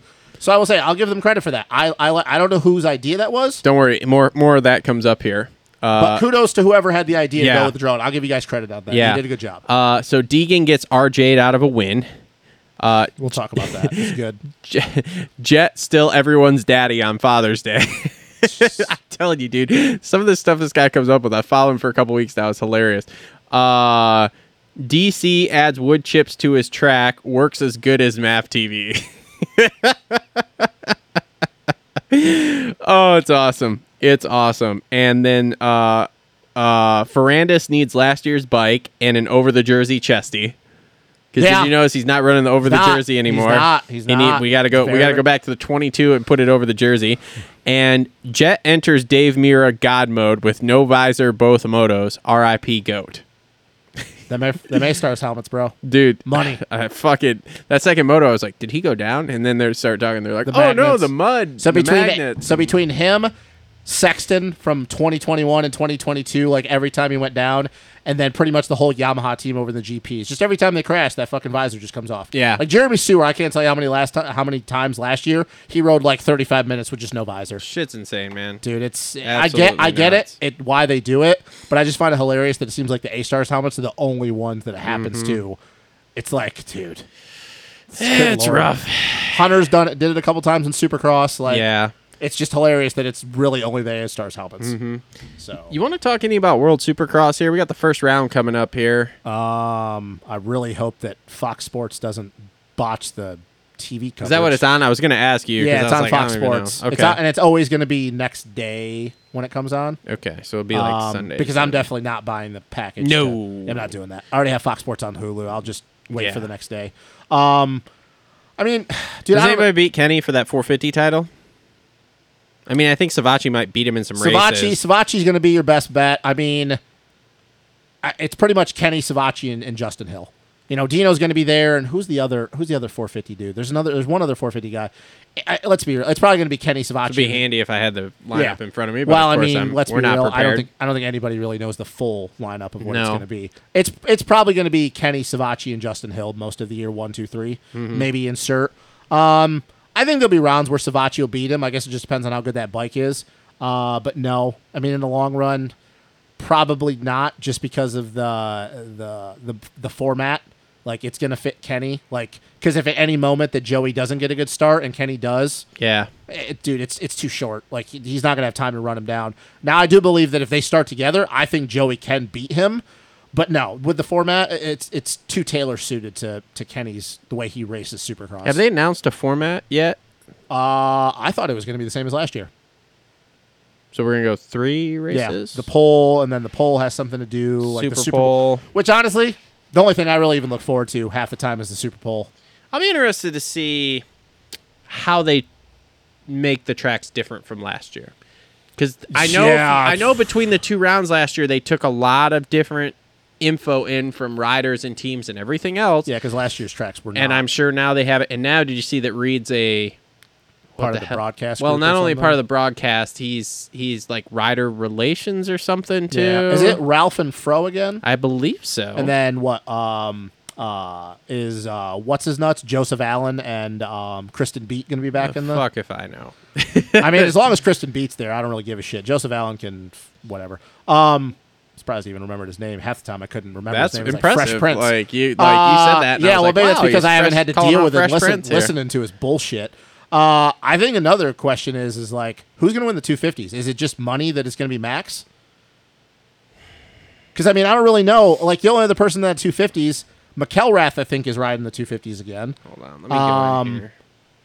I know that Aaron Tonti is supposed to be dropping back down, and he battled Max a couple times last year. But like, Do we really expect anybody to beat Ansty with the way a Supercross season went? Let's see here. Who else do we got? I can't see. I mean, maybe Lopes. Lopes will probably give him a good run. So, for the PNG team, you've got Hunter Yoder and Colin Park. No. Yoder will be good, but he won't be up front. Brayton gonna do anything? Probably like top 5. Okay. I think Super Poles he'll be really good. So Josh Hill. I mean, dude, you got to think if he was getting top 10s, he's got to be probably around where Brayton is. Wouldn't you think? No. Here's the thing. I think the mains are going to be too short. A lot of his was he came on strong at the end of mains. Okay. I don't know if he's got that sprint speed at the beginning. Hawaii's own Grant Harlan in the 450s. Has he got anything? He get a podium? No. Is he going to podium a WSX round? I don't think so. Okay. I love Grant, but I don't think so. Luke Clout? 250 or 450? 250s. He might be somebody that could be up there beyond the box quite a bit. He's finally healthy. What about Aaron Tanti? Tanti, I think, will be the one guy that probably you could see challenge Max. Okay. Let's see here. Anthony Boudron? No. Nope. Okay, nothing French for Bud guys. Racing. Nope. And Adrian Escoffier. Subaros is in there again, right? I believe so. Hold I on, think I'm just scrolling. I think Subs is in there Scrolling again. the WSX Instagram here until I find riders confirmed here. I think Subs is in there again. Jace Owen. Owen will probably be top 5 in the 250s, you'd have to assume. Okay. Let's see here. Blos is riding Yep. Blos Hold and on. I think Matt Moss. Vince Freeze. 450? Ooh. 450s. Yeah. It's gonna freezy. I think Freeze. Well, I mean, he did battle for a world championship last year. Mitchell Oldenburg. 250 or 450? 250 class. Yeah, you got to probably put him in there. Michael Lessie. Whatever. I love the eye roll. Whatever, dude. Fuck that guy. I don't give a shit. Like, just retire, bro. So far, what I'm getting the gist of, because I know Enzo's what year did Michael Lessie go pro? 2003. 2003. He was 16. Maybe we should just Maybe we should give her a day. Call her a day. Just call it a day. Just call it a day. So Matt Moss? No, Matt Moss will be good, but I don't think he's going to be. Kyle Peters? Nah, man. I don't think. I don't. He hasn't ridden Supercross in a while. He's been doing the arena cross shit, but we know that there is a difference of. I think his days of really pushing it after his injury, I don't think he wants to try to go to that level to try to win. So Peters and Blos are the Honda Nils 250 guys. So from the gist that I'm getting, I think top 5 450s will probably be Kenny, Joey, Justin Hill, Vince Freeze, and Dean Wilson. Colt Nichols? Ooh, forgot Colt's going to be in there. Rick Ware Racing, baby. Oh, boy. We're here to race. All right, man. Okay. Is motor will race. All right. So, okay. All right. So, okay. 450 class might be a little bit more interesting. Henry Miller? Nah, I like Okay. Henry, but I don't think so. All right. Let's see if we got anybody else here. Let's see here. We already talked about Kenny, Savachi, Wilson. All right. So, that's the gist of it. So, I don't really need a rundown. So, all right. So, out of what you've seen, and like I said, 250s, Enzo Lopes is riding 250s. Hold on. Cole Seeley? No, I like Cole, but I think his days of doing much are over with. Justin Bougle? No. Okay. All right. Justin Bogle will throw some nasty turn downs, and that'll be about it. Let's see. Anybody else? Oh, here we go. Okay, so Savachi, Rick Ware 450, Shane, Rick Ware 250. Yep. So it's going to be Shane and Max battling for that 250 title then, right? You think so? Oh, yeah. Didn't Shane win it last year? Yeah, he did. So Shane and Max Yeah, are but gonna I mean, battle. all right. So top 5 450s for me: Kenny, Savachi, Justin Hill, Dean Wilson, and Vince Freeze. Jordan Tixier? Nope. I think Nichols. I guess it all depends on how healthy Nichols is. So Tixier. So the Nils team is going to be Tixier, Moranz, Blos, and who was the other guy I said?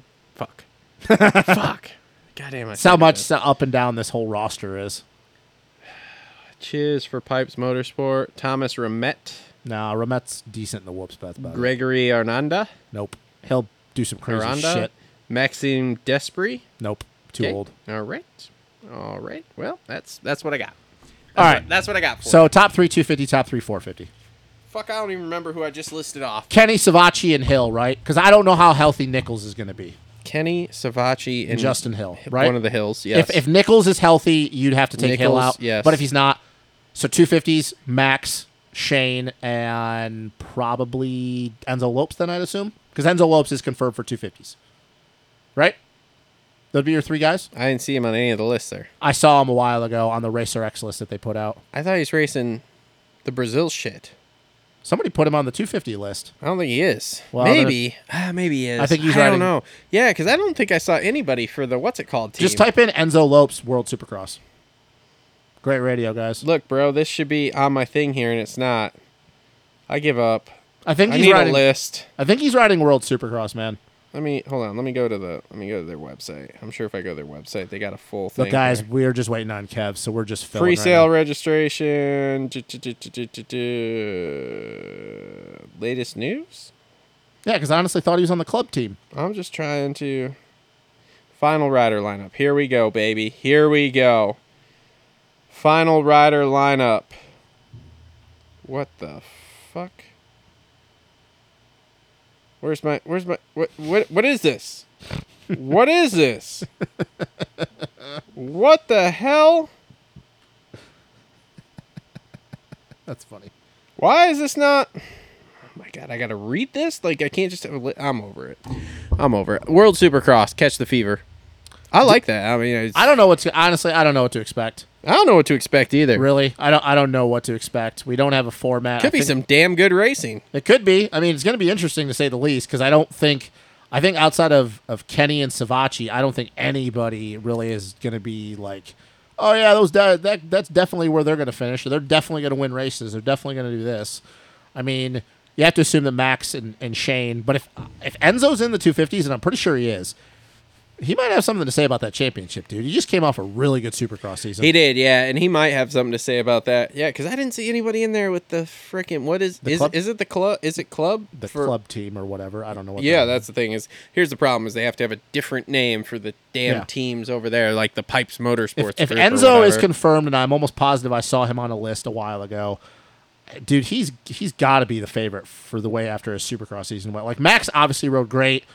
Could almost ended up top 3 in points, but or second in points. I'm sorry, but I would have to assume that Enzo would have to be the favorite. You would think, because I mean, dude, he had well, a good I don't know, man. Shane was really good at those rounds last year. he was. And Max was Really really good. good. Do you remember that interview? What was it, the second one? Where Yeah. they came up to him, and he's just like, No, I know he was so honed in on it. yeah, good start. Hey man, he's just all about riding Supercross these days. Serious. Never would have thought I'd say that Max Hansky Serious is shit going on. loaded and locked in on Supercross. Supercross only guy. Supercross only guy. Big Big Supercross Supercross guy. guy. Big Supercross guy. And I just love that every time he did an interview, he was like, man, I'm just really happy to be racing in America and riding Supercross. Never would have thought I'd been riding Supercross, but I'm riding Supercross now. Like, Matt, shut the fuck up. No. God. Well, to be honest, why would I go outside? To be honest, why would I go outside? I don't get paid any money. It's fucking 900 stupid. If I want to ride 900 outdoors, I bucks. go back to riding GPs. I go riding in the sand, eating dirt all day. Oh, Like, man. shut up, dude. I love Max Hansky, but God, some of those interviews just got really stupid. Yeah, I love that guy. All right. I do. I'll tell you what. We're going to take a break here. We'll come back with Kev's interview At some point. at some point. Because, I mean, 250s, we're going to go on a... And then we'll Look, wrap up 250s. We'll go on a rant. I'm on a rant. So we're going to take a break here instead of stalling for longer. We'll be right back. All right. And here we are. We're back. Longtime friend of the show. Privateer hero. And now world supercross rider. It's Mr. Kevin Moranz. Hey, Kev. It's nice to talk to you, buddy. Intro. Hold on. Let's see here. Get the right Is that button. the right one? There we go. There we go. Applause. Hell yeah. There we nice. are. All right, Kev. We didn't get to talk about this really last time because, well, it wasn't announced yet. But now we can officially announce you have a World Supercross ride. You're going to ride all 6 rounds or whatever they're up to now. So why don't you talk to us about how this ride came about, who you're riding for, what you're riding, and every other detail in between you can give us. So, it kind of came about because I expressed my interest for riding World Supercross because I do not have a transport team for outdoors like I did for Supercross. And most teams were all full. So then it kind of put me in a position where I reached out to everybody, but they were all full. So I was like, okay, we're going outdoors. So that's what led us to. So we have the new KTM because we went out, got a new style KTM, tried to put us on ourselves on the new model. And then 2 days later, got a word that there was a World Supercross team looking for a rider. And like Kyle Peters was on that team. So I hit up Kyle Peters to see if he could put in a good word for me and get their contact information for me. He got that to me, and then I pretty much was like, whatever we need to do to make this happen, let's do it, because I don't have anything for outdoors right now. And yeah, just kind of right place, right time, I think. And so we've all seen like the teasers. We've seen you riding it. How do you like the Honda so far? Honestly, I dig it. So like I feel, at least at my home track right now, which I don't know, it could have been the winter made it a little bit easier or what, but I do feel more comfortable on the Honda right now than I have on the KTMs in the past. The suspension that they sent me for it is pretty solid, so Decker Performance has gotten that set up for me. And we've had 2 different types of suspension so far. So like he set it all up, it was actually a little too stiff. So then we went back and made it a little softer, and honestly, it's some of the best suspension I've ever had. So that's awesome. And then we will continue. Out just testing more or less, but so far, like, I like it. It turns a little bit better, I think. It works a little bit better in the tighter stuff. That's why, if we do, so what we're gonna try to do here is we're gonna do some World Supercross on the Honda, but I don't have any kind of Honda support here in the States. I have a lot of parts and obviously a bike here in the States for KTM. So we're probably going to race the Honda World Supercross, come back, do some outdoors on the KTM. And so, yeah, it'll be an interesting situation. I think I do like the KTM a little bit better outdoors just because it handles a little bit better. The motor pulls a little bit longer than the Honda. Like your gears will run longer, which is obviously nice in outdoors. You're not having to shift every 2 seconds. The Honda, I think, is a little bit more nimble, a little bit skinnier, like where your legs pinch, which is nice. So it makes it a little bit more maneuverable on Supercross. But it's also that maneuverability, whatever, if that's even a word. It makes it a little bit squirrelier, on outdoors at those top speeds. So now, have you done the quad on it yet? Oh my God. Absolutely, bro. I already posted a video. Oh, that's right. I did see that the other day. Shut up. How about the whoops? How's the whoop training going on it? Actually, that's kind of like where my decision comes from. Is I feel better in the whoops than I really ever have. So I'm excited about that. I was interested. I liked the transparency the other day. In the vlog I was watching when you were talking to your dad Frank there about how the bike turned compared to like how you were struggling with the KTM. I think you said it was pushing out of the rut or whatever. Standing up on. Yeah. So I did like the transparency with that when you were talking about both bikes kind of side by side from what you could say. I will also say that fucking snake, I didn't realize you had snakes like that at your place. I don't know that I'm ever coming again. I had That's just a black rat snake. It was not poisonous at all. It's not that big of a deal, trust me. Justin, I don't know if you watch this. The sumbitch was as long as this table. Dude, it's not poisonous. You're fine. And Kev's just out there grabbing that sumbitch by the tail and like dragging it around. Because Kevin's a real man. Fuck that. Fuck snakes. I'm like Indiana Jones. Why did it have to be snakes? Yeah, I'm out. I'm good with snakes. Spiders, not so much. I'm not going back to Kev's house now. Yeah, right. I wake up and that thing's next to me, like staring at me. Yeah, why would it be next to you? You don't want to come watch a supercar track be built? Wow. I mean, I do. No, you just said you're not coming. Kev, but stamp it. He just said he's not coming. He doesn't care about Supercross anymore. Snakes and budget here are tight. You'll be fine. Snakes and budget. You'll be fine. Nobody's ever uttered those 2 words in the same sentence. Snakes and budget were tight. Yeah, never. Never. How's the ankle? We're pretty good here. Still kind of gimping around. We're gimping a little bit. Is it going to be ready to break in a brand new Supercross track in the middle of August? Probably. No. I'll just tell you right now. No, my plan right now is to start riding turn tracks the week after Redbud. So I've been cycling on it, but it's still like it struggles with I'll call it stability. So it's basically like movement. So like standing up, I can't stand up with the pedals like flat. I have to like have the right one all the way down, and I can kind of stand up on my right foot to like relieve my butt on some longer rides. But so we're still going through, and it's like sometimes when I step, it's a little bit like yesterday I was power washing the kids' Razor bike to put new batteries in it, and I was dragging the hose through the yard and stepped in something in the yard and was like, oh, yep, that felt good. So we're probably like 75-80%. So, but I figure the next couple of weeks will be just the rest of the swelling going down and getting it stretched back out again, and then by first week of July there, I think we'll be good to go. But we're in the home stretch here, but we're not coming to ride. That's good. So it's getting that much better. Yeah, like let's put it this way: I'm walking around with just a small brace in my regular shoes all day working. So, but he's not coming to ride Supercross because of snakes. I'm not coming to ride Supercross because of snakes and budget and August. It's mostly just snakes. It's hot in August. It's mostly just snakes. And mostly the snakes. Yeah. To be real honest, I had nightmares about that sumbitch the other night.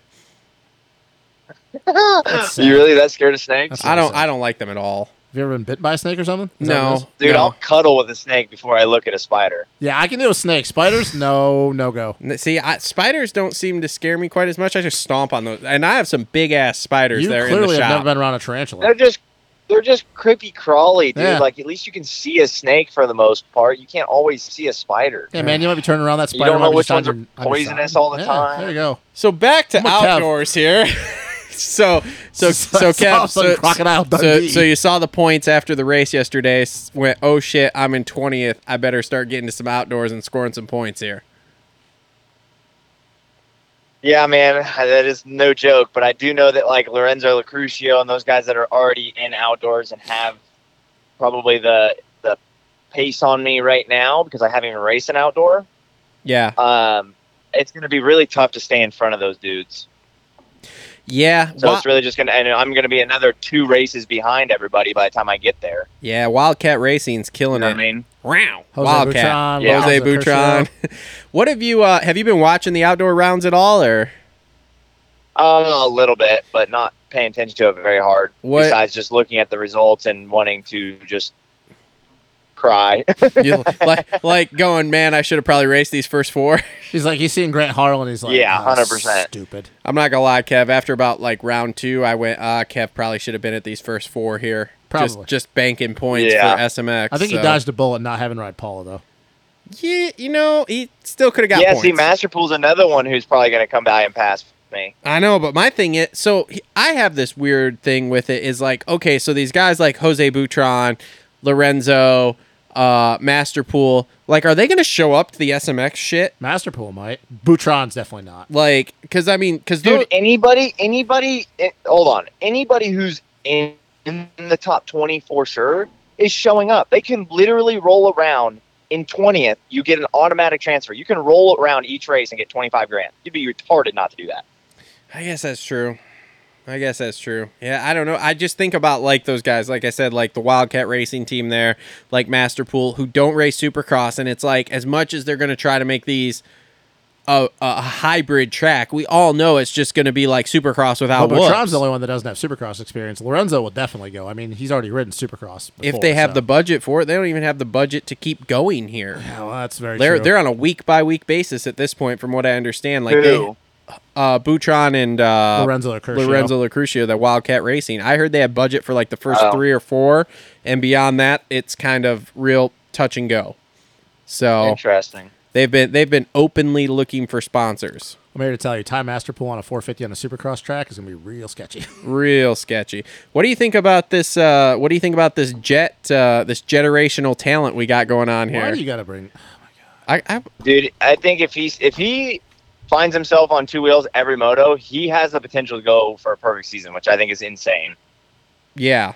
He's until Chase is Chase coming back or not? Do we have any kind of inside scoop on that? We have zero inside scoop. I'm gonna dig into that this week a little bit. I think his mono is the biggest thing that's holding him back right now. Well, like, so they're just gonna leave him out until SMX and have him try to win that championship, or what? I don't know, man. It was the whole thing when it came out that he wasn't racing here was super weird because you had his Instagram say, oh, I'm sitting out this weekend, and then you have the Honda Instagram saying he's out indefinitely, and then he like doesn't show up for the next 2 rounds, and he's got mono, which it's like mono's somewhat like Epstein-Barr. You just don't get over it. It's also impressive to think that he rode Paula with mono. Yeah, like you just don't get over it. You have to just sit around. Yeah. You cannot train while you're getting over it. So it's and then you got to think too, like he's going to KTM next year, so like what's his motivation? I mean, bro, you're homies with him. Why don't you call him and find out this inside scoop for me?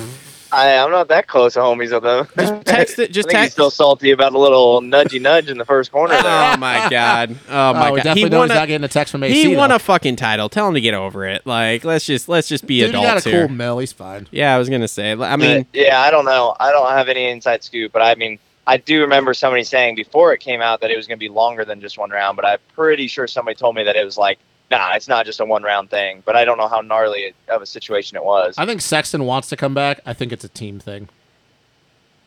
I don't know. Because Lars talked about wanting him back, so I don't know.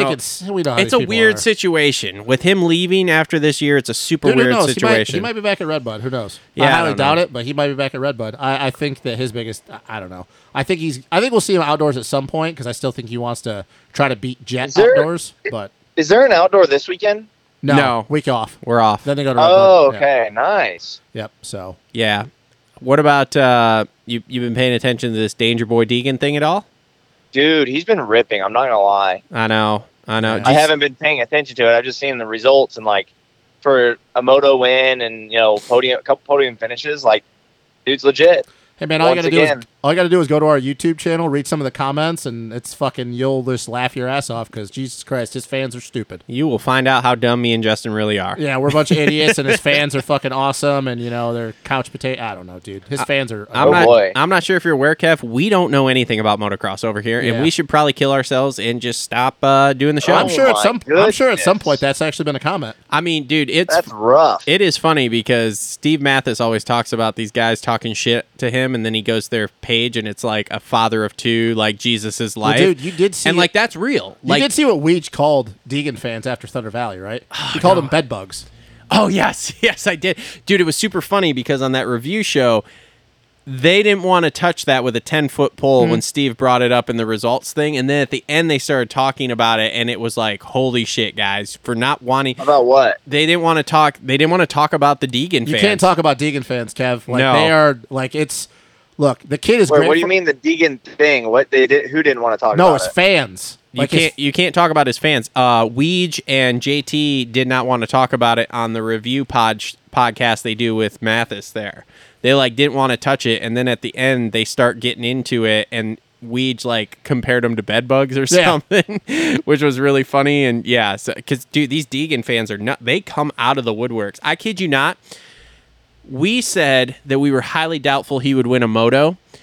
When he won that moto, I got as soon as it was over, I got a text from Isaac Gonzalez, our West Coast dude there who we met, and then literally within seconds, my phone just starts on old YouTube videos of us talking about Deegan of how much of a fucking moron I am. Dude, we have seconds. One of the videos we did is up to 400 some odd comments of just people calling us morons and idiots and every weekend. Oh my goodness. No Dude, matter it's bad. what happens, every weekend. And then last weekend when he finished 8th, I did have Silent. one kid go, so you going to call him out? And I said, no, I'm just like RV. I'm rubbing my hands together and just stacking these statistics of his finishes that weren't on the box. Look, dude, so I can come out and be like, I told you. Deegan is great for the sport. He's obviously got a lot of grit. He's fast. Talent is through the roof. But I've never seen fans that are like his, man. They are just I've been through the whole McGrath era, Stu era, Ricky's fans, RV's fans, Jet fans.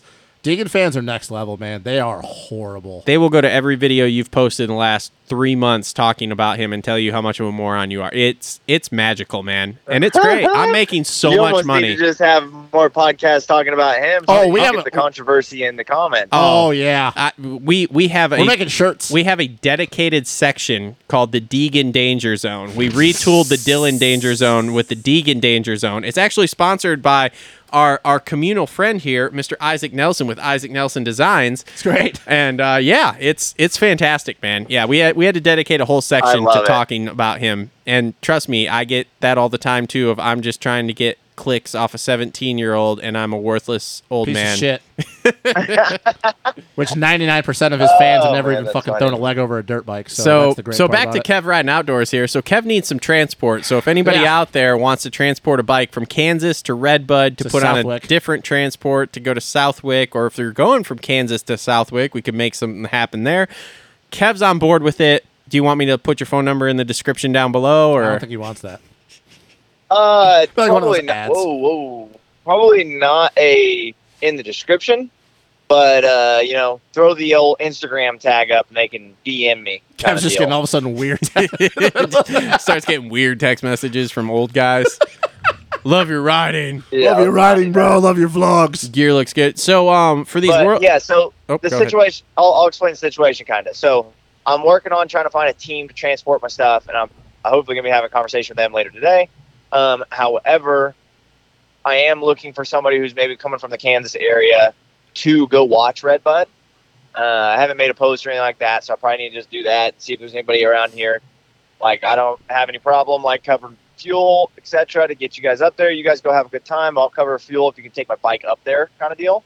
So that's kind of my situation I'm looking at, because I need to take, like, a bike, parts bin, some fuel, and gear bag, etc., put it on a rig, and then they'll take it to the rounds from there on.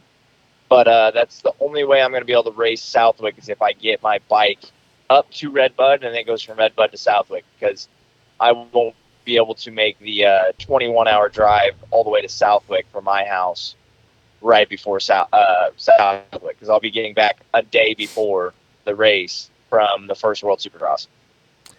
So when do you have to go to the first World Supercross? Like, what's the media thing like? I leave this coming Tuesday. Okay. I leave in 1 week. Okay. So this 1 week from this coming Tuesday. So you'll be there for the week before, essentially. So do you have a schedule of media and stuff you have to do already? Because I know they were pretty high on that the first couple rounds last year. Kind of. The biggest thing is we just got to be there Thursday. So we'll fly out Tuesday. We'll get there Wednesday, sleep, wake up, and then Thursday is pretty much all day media day as far as I'm aware. Sweet. And then Friday will probably be a similar situation, get acquainted with the bike. I don't know if there's any kind of press or anything. And then race Saturday. And then Rachel and I are going to stay Sunday, Monday, and then fly out Tuesday. So we'll get to spend a couple days in London, which will be cool. Sweet. Super groovy. You say super groovy? Yeah. So we got anything special cooking up for different gear designs for WSX rounds, or what are we doing here? We got some availability. So obviously the cool thing with Canvas. So big shout out to Canvas and how they are able to customize our gear, and obviously everything's sublimated, so it looks super professional. So we're going to have Patreons on the arms, which are going to be pretty cool. So anybody who joins the Moranz Mafia by going to kevinmoranz.com, hitting the Join Moranz Mafia tab, or hitting the link in my bio on Instagram, etc., etc. Patreons level 5 to 7. So 5, 6, and 7, which are usually our front fender tiers, will have their name listed down the jersey arms, which is going to be pretty cool. As of right now, it looks like we will have a slot for TLR Coating / Moto Aftermath on the jersey. So we do get to take select sponsors with us that are helping support some of our travel and other expenses. So we are actually actively looking for a couple more people to go overseas with us, just be a part of the program, be part of the vlog, etc. So that's some pretty cool stuff. We're going to do our helmet wraps. So yeah, there's cool little things that we're going to be doing to try to help support the whole program. And there's fans get involved. The only thing I want to know is there going to be a kangaroo on the jersey? Oh, is he there? Are you there? Yeah, there you are. Okay. Is there going to be a kangaroo on the jersey for the Australia round? I kind of like that. 100% I love it. Dude, you got to do it, man. You got to feed into it. There's got to be a kangaroo on there. What'd you say? I said you got to feed into it, man. You got to put a kangaroo on the jersey for the Aussie round. Oh, 100%. 100%. I'd be down for that. With some like boxing gloves or I'll just something. ask I their don't know. good comments on the Instagram. Oh, dude, you got to do it. You got to do it. Yeah, that'd be awesome. That'd be awesome. So, well, hey, man, all I'm saying is I might have to start riding a Honda if this Honda deal continues to go because I might just have to accidentally end up with some Honda Supercross No, suspension. I mean, you're not riding Supercross at his house. Remember, snakes. I have a Supercross That's track here. funny. You have a track in your I backyard. did ask him if I could keep this suspension. That's a no-go. So that's unfortunate. Oh, That's tough. What if somebody accidentally steals it? That's. Oh, I don't know what that situation looks like. I don't really know if that's a good You thing know? for Kev. Is it insured? No idea. I'm not saying a lot. I'm just saying black ski masks are cheap. First, you got to go down to his house Ridiculous. where you're around the snakes. Where I'm around the snakes, which So, that's a fucking problem to you start got to with. weigh that. You got to weigh there. Like, Then I got to put "Ah." a ski mask on in the middle of August here. That's a problem. Yeah. So that's not going to happen. It seems like a lot of work. I think it'd be cheaper just to buy suspension. Yeah, dude, you got an extra 30K later. But That's man, the fine. color on those forks, woo, buddy! Oh my gosh. Yeah, dude, they're so sick. It was good. So how's the van fund coming? We building there? Good. We're actually getting ready to drop something new probably this coming week. Which we'll release it first on the Moto Aftermath show. Ooh. All But right. we're gonna be the Supercross race bike that has hole shotted all factory riders is gonna be up for grabs for $100. Fuck! I better get $100. Yep.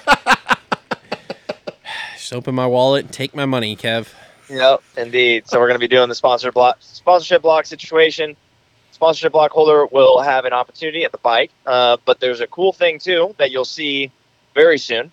But we got a large canvas print of Kev Dog in front of all factory riders on that bike. So a very good hole shot photo that we have blown up on a canvas. It's like 20 inches by 40 inches, and we personally signed it. One of one, pretty much. Very limited edition, and that's going to be going along with the. It's going to go to a different person that doesn't win the bike, but your sponsorship block contribution gets you entered for that as well. I feel like somebody's going to win that and put it on like the ceiling of their bedroom or something. Just stare at it all the time. Just stare at it like, you know what? God, I love Kevin Moranz. Scale of 1 to 10. How mad do you think everybody's gonna be if I win that bike? Super pissed. Super pissed. System's rigged. Systems rigged. Super pissed. All right. Well, you got anything else for Kev? Oh man, just glad to hear that his deal came through, and it's awesome. He's getting a shot to go to World Supercross. I'm pumped on it. I'm pumped for it. Yeehaw! Yeah, definitely pumped. Thank you. Did he just say yeehaw? Yeah, as a yawn too. Definitely pumped to see that Yeah, Honda no. rip some holies. Get Ken Roxon Dude, super I pissed off know. like AC. And that's one thing, anybody who's looking up to put some hole shot money, I'm pretty sure Tank Masters is out on the program too. So There you go. we're looking for some new sponsors to come on board. TLR Coatings is broke right now, man. So Like I said, he can just piss off. He can just piss off Ken and Savachi like he made AC mad. it'll be awesome. It'll be awesome. How? man. Oh, never mind. Nothing. Never mind. There you go. Never mind. Never Never mind. mind. I'm out. All right. Well, thanks for coming on, Kev. We'll have you on Indeed. we'll have you on in a couple weeks here after the whole first round and if you make it to Southwick and all that kind of crap. Because that So, sounds like it's going to be adventurous. sounds like it's going to be a busy 2 weeks for yeah, you. very busy. Yeah, indeed. So, all right, man. Well, we appreciate it. We appreciate you taking the time to Taking come the on the time. show. Yep. And we'll talk to you later, bud. All right, sounds good. See you, bud. Yeah, go to bed. Bye. All right, Kevin Moranz, everybody. Love that guy. WSX, outdoors, all in one. all in one. All right, man. We got to cook here. Let's back this up here. This is great radio. Yeah, we're behind. We're behind. Kev put us behind. What's new? Yep. All right. Let's try this again. 250 race recap brought to you by our friends at Adept Creative Co. Make sure to check them out for all of your graphics needs for your bikes. I got to hit them up. I got to get them white plastics down there ready to go. So we kind of left off with Justin Cooper. Bummer. Probably Yeah. not racing Redbud. We'll see. I don't know. Weird situation yesterday. Bummer. Definitely, I think, was the only one. Notice how I'm going to say the only one that could have made this championship interesting. Boy, here come the comments already. I was very impressed at his Thunder Valley ride. Won the first moto like he should have, and I was actually, and I would have said this had I caught him on the show. The second moto very impressed me because of the fact we always said Justin Cooper bad starts, race IQ ain't great, can't work his See, way I wasn't through. as impressed. He only came up to fourth. Should have been on the box. You got on the box.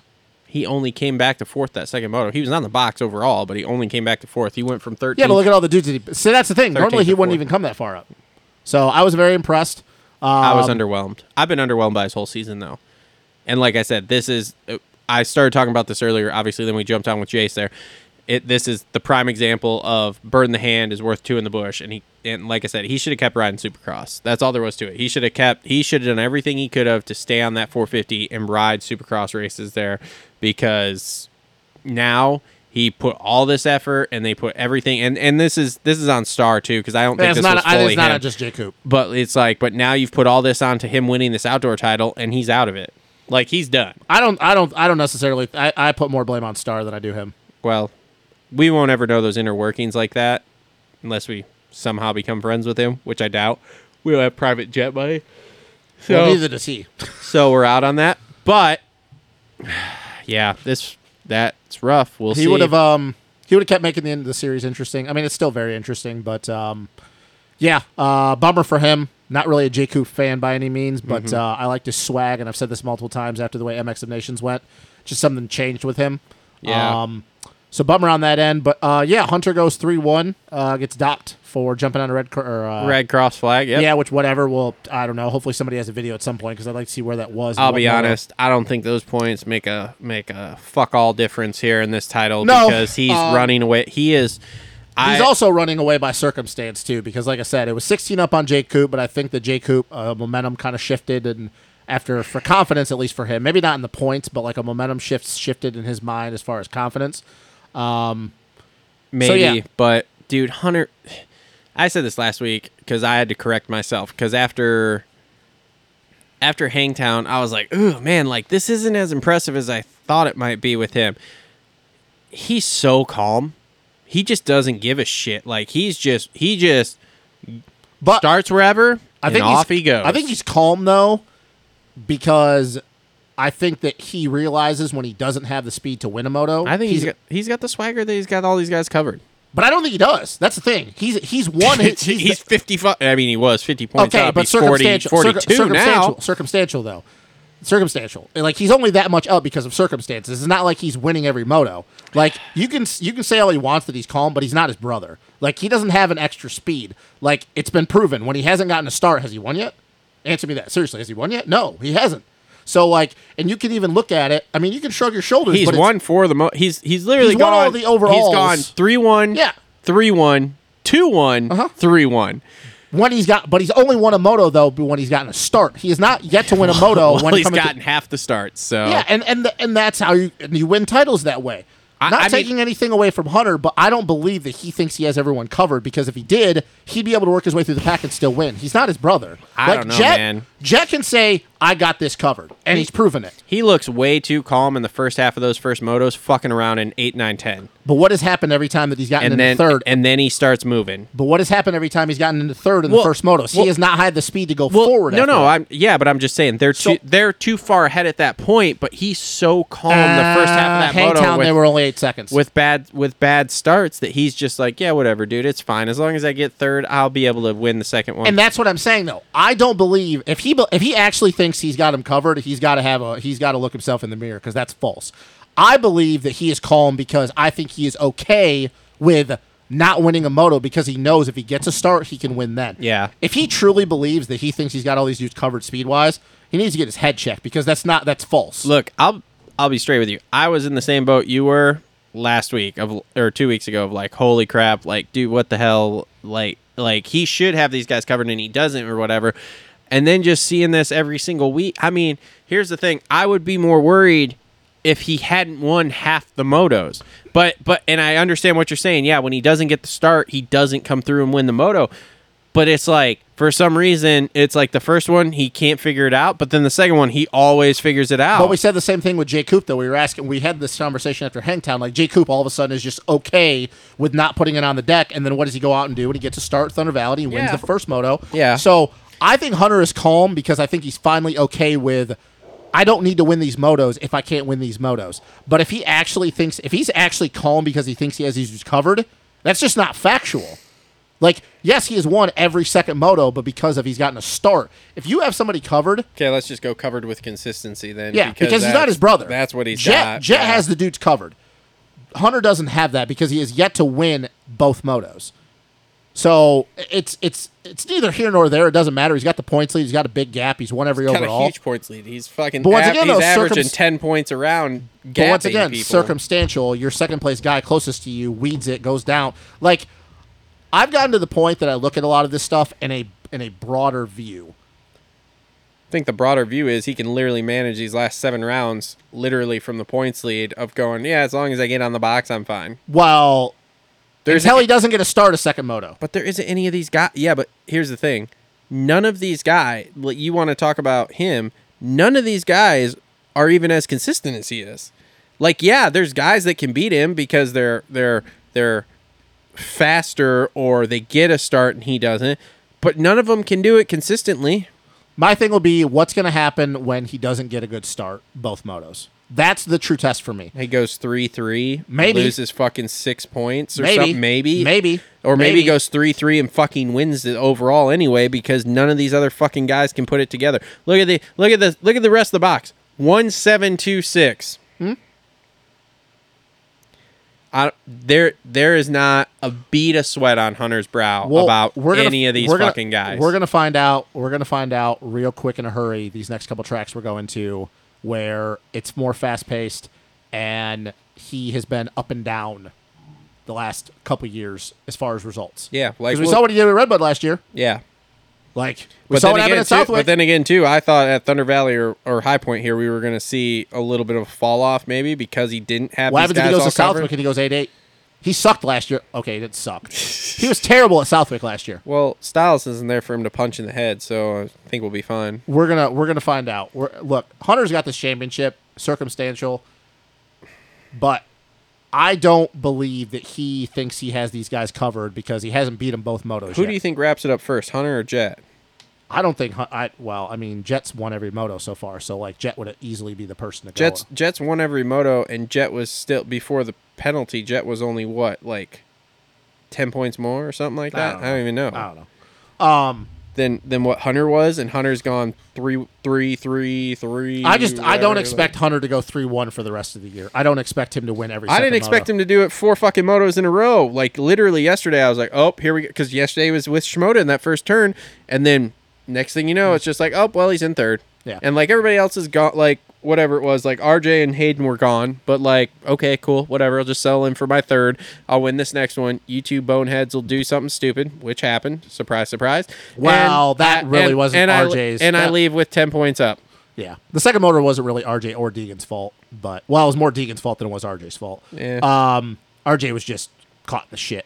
No, but I don't expect Hunter to just go 3-1 for the rest of the year. There's going to be a time where he doesn't get to start second moto and he doesn't win.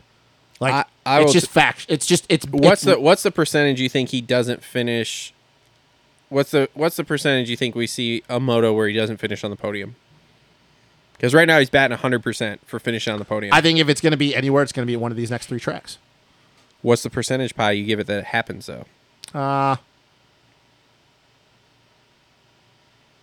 60% it does, 40% it doesn't. You give it 60%. Yeah, because he misses the box. Because these next 3 tracks, he's been notoriously up and down. And I'm not even talking about motor failure. Let's not even talk about. No, I'm talking about bike failure. I'm just talking about outright. It's notorious. These next 3 tracks, he has been up and down. High Point, he's been great at over the years. Thunder Valley, he's been great at over the years. Hangtown, he's been really good at over the years. Paula, up and down. This is my best friend you're talking about. I don't care. I give it 10%. No. Sorry, I don't agree with that. Through 4 rounds, if this was like a normal year where we only did the first 2 and they were California tracks or even the first 3 and we were seeing this, I'd be like, okay. But now we've gone to an East Coast track too, and it still fucking happened. So like I don't see. We'll see. I don't know. I don't see it at this point. Like like it's gonna be rare. It's probably gonna take a bike failure in my opinion. Nah. I don't know. History Maybe we haven't seen his speed either because he's I don't calm agree with that. about I don't agree with that. Nope. I'm sorry. Jet, I can totally agree with you on that. There's no proof that is not true. Because you know why I say that? Because Hunter, how many times in these first motos has he gotten into third and you've seen his lap times drop and then all of a sudden he just stalls out? Maybe. Jet, you could totally convince me, and I would agree with you 100%. But I look at Hunter, and there's no way on God's green earth you can convince me in those first motos that he doesn't want to try to win, and he gets to the point that he just can't do it. Okay. It's just it's not. No, I'm sorry. Like I said, I'm 10%, you're 60%. We'll see. So RJ goes 1-7 for second. Yet again proves that if he can get a start, he can win. Mathis really thought he'd fixed himself, and it's The second moto though was not his fault. the second moto wasn't. But you And go the back first moto we win. So what do you mean fix? You go back to last week. No, he thought he'd fixed his consistency Oh, issue. yeah. Well, I mean, we had this And comment then- when we were doing the preview show. Like, Yeah. Supercross is one thing, but can he do it outdoors where it's like he feels the need to go a little more balls to the wall? He has a little more open space. He can, gets loose, can correct it. But, dude, High Point yesterday was not his fault. High Point yesterday, you could have totally looked in. Yeah, I could see him going 1-1. Yeah. Because I believe had he got the start to second moto, he probably would have won that moto. Maybe. Like, dude, he was clearing away faster than everybody else. He was really good that first moto. He was really good. I didn't think he was going to hunt Deegan I mean, back what was down. it? What was it? Was it 2 years ago or 2 years ago, where he did the same thing where he just was gone, Yeah. and then the chain broke. Mm-hmm. Yeah, it was 2 years ago because that was Yeah, I when think Jalik so. went 1-3 or whatever. Yeah. Look, RJ keeps proving that when he gets starts, he can beat all these dudes. Mm-hmm. And yesterday was not his fault. The second moto, dude, just bad luck, whatever. And it's not even like he got a bad start. Like, dude, because if he would have got a mid-pack start, he'd be like, well, just to start with shit. He got a good start. It was just out of his control. Mm-hmm. And there's a real good possibility. Had that not happened, he would have been in top 3 coming out of that second turn. He might have made Hunter's day real fucking tough. He still has cost himself too many points in these first few rounds here. Yeah, I mean, So- but he's third in the points. And here's the thing: he's third in the points. He's what, 15 back of Deegan, because I think it's 36 and 51. 15 back of Deegan. I mean, dude, RJ could go get second in the points and have his best season ever by getting second in Supercross and second in outdoor points. Mm-hmm. And I look at that as a win for him. Because here's the thing: he's already gotten more wins this year than he ever has, moto-wise, Yeah. outdoors in the same season. Because I think he's only ever gotten one in each season. Is that it? Well, he's won more. He's won more than one moto, but I'm saying I don't think he's ever gotten 2 moto wins in a season. Oh, okay. So because remember for a while it always happened would happen at Budds Creek, and Yeah. so he's already doing better. It's just yes, he still made mistakes, but dude, you give him 2 starts, he might be the first guy to go 1-1. Yeah, I'm not saying that he can't do that with 2 starts, but again, I don't think he gets 2 starts. At least not at this point. He hasn't proved to me that he can do it. Well, yesterday he was on track, and then some bullshit happened, and Well, that wasn't his fault. So I'll give him a pass for yesterday. That second moto stack up was not his fault. I think that crash he had too, he just found a soft spot by accident. Well, I mean, look what Jet did. Same, Yeah. almost the exact same thing. All right, so now we're going to get into our Isaac Nelson Designs Deegan Danger Zone section. This is where we wrap up Hayden Deegan's High Point finishes here. So he went 2-6 for third. Got RJ. Got RJ.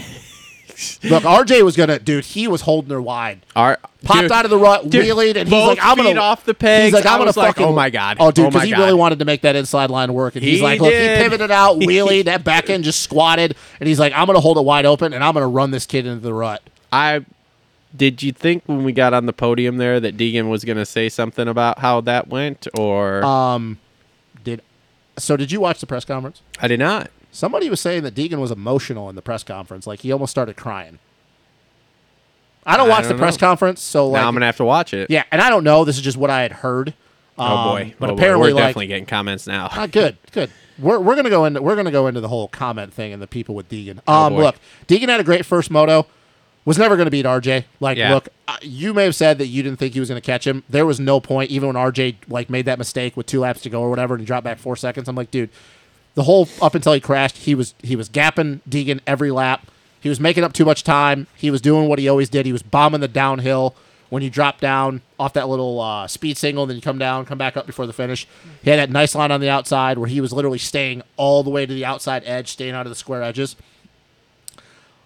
I was like, the only way RJ's not winning this moto is if he crashes again, because he was too much faster than Deegan up until he crashed for me not to believe that he wasn't going to catch and pass him again. I'll be honest, I'm impressed with how good Deegan was that first moto, because you look at like that track and like last week at Thunder Valley, those are not Deegan style tracks. Deegan is wide open, But the softness, though, slam it helped. into the berm and fucking rip it. But he's not. I don't look The at him first as moto, though. I don't look at him as quite that technical with the ruts. Well, here's like the that. thing, though. Second moto, ruts were starting to dry up, get a little bit harder. You couldn't bounce out and, pivot out and kind of, take away some of the mistake. First moto, it was soft, hold it wide open. You blew a rut, pivoted out a corner. You could just hold it wide open, clutch it a little bit. Second moto, rut started to harden up a little bit, kind of like Thunder Valley. It exacerbated your mistake a little bit if you cross-rutted or whatever. So he made it up to 6. Look, Deegan had a great day. Rode really well that first moto. I think he's gonna be good at Southwick, dude, because he's gonna be able to just lay that thing. He's in there. We'll see. I mean, you got some sand guys there that I'm just saying. I look at his riding style, and here come the comments. So please comment below, all you Deegan guys who are gonna hate this.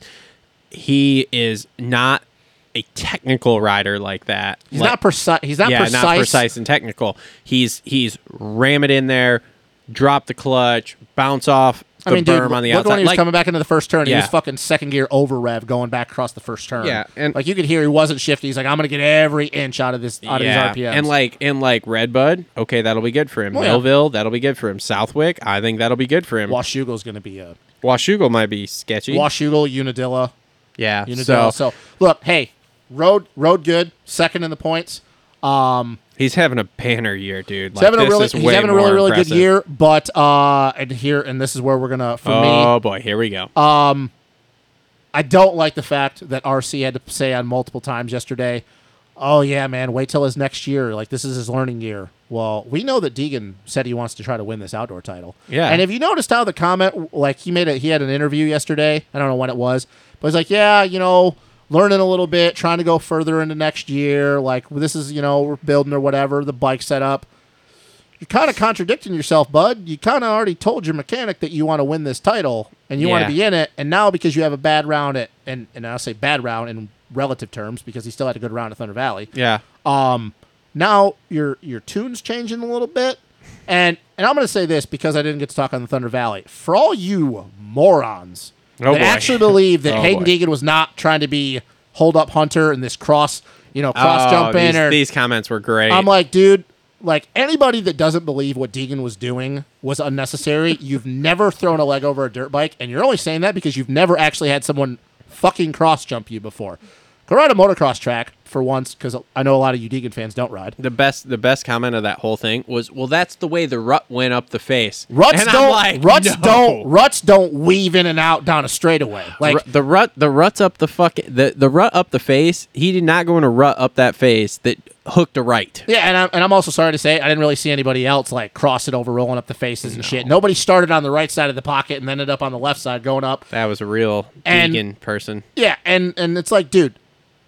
The only time you start looking over and you start cross-jumping people and you start going outside to in, inside to out, going especially down through transitions, it's because you don't actually have the pace to move forward. Anybody that looks back, you're riding dirty. You're doing whatever you can to stay in front of said person behind you because you can't just walk away from them. So I'm going to ride a wide bike, kind of like what Jalik did that second moto at Hangtown. He started to drop off speed-wise. He knew, hey, I got to ride a wide bike. Yeah. But I have a real issue with you people actually believing that Hayden Deegan... That's not who Hayden Deegan is. And I agree with JT wholeheartedly. He's way too good to ride like that. He is. He's way too good. Like JT said, look, dude, Hunter's going to pass you. No matter what, I'm sorry to tell you at this point, Hunter's going to pass you. Let him not let him. Just allow it to happen naturally like it's going to. Go the inside, he'll go the outside, whatever line you want to run, he'll go the opposite, and he'll pass you. Tuck in. Find lines with him. This is how you're going to learn, which is what you're trying to do, which is awesome. But like doing the dumb shit that was happening, like just don't do it. You're too good for that to get branded with that. And if any of you don't believe that Hunter would go for blood, you're also a moron too. Oh, I got told that. He watch what he wasn't did really trying to hit him. Watch what he did to my boy Nate Thrasher at Daytona. He will tee you up, and he has no problem with it. He does not care who you are. Do you think he was trying to do that there in that corner? Oh, I think he was definitely going. He was aiming for that front wheel. Now, I don't think that he was going to saw it off because had he had to saw it off, he would have blew the rut and it would have stalled his own momentum.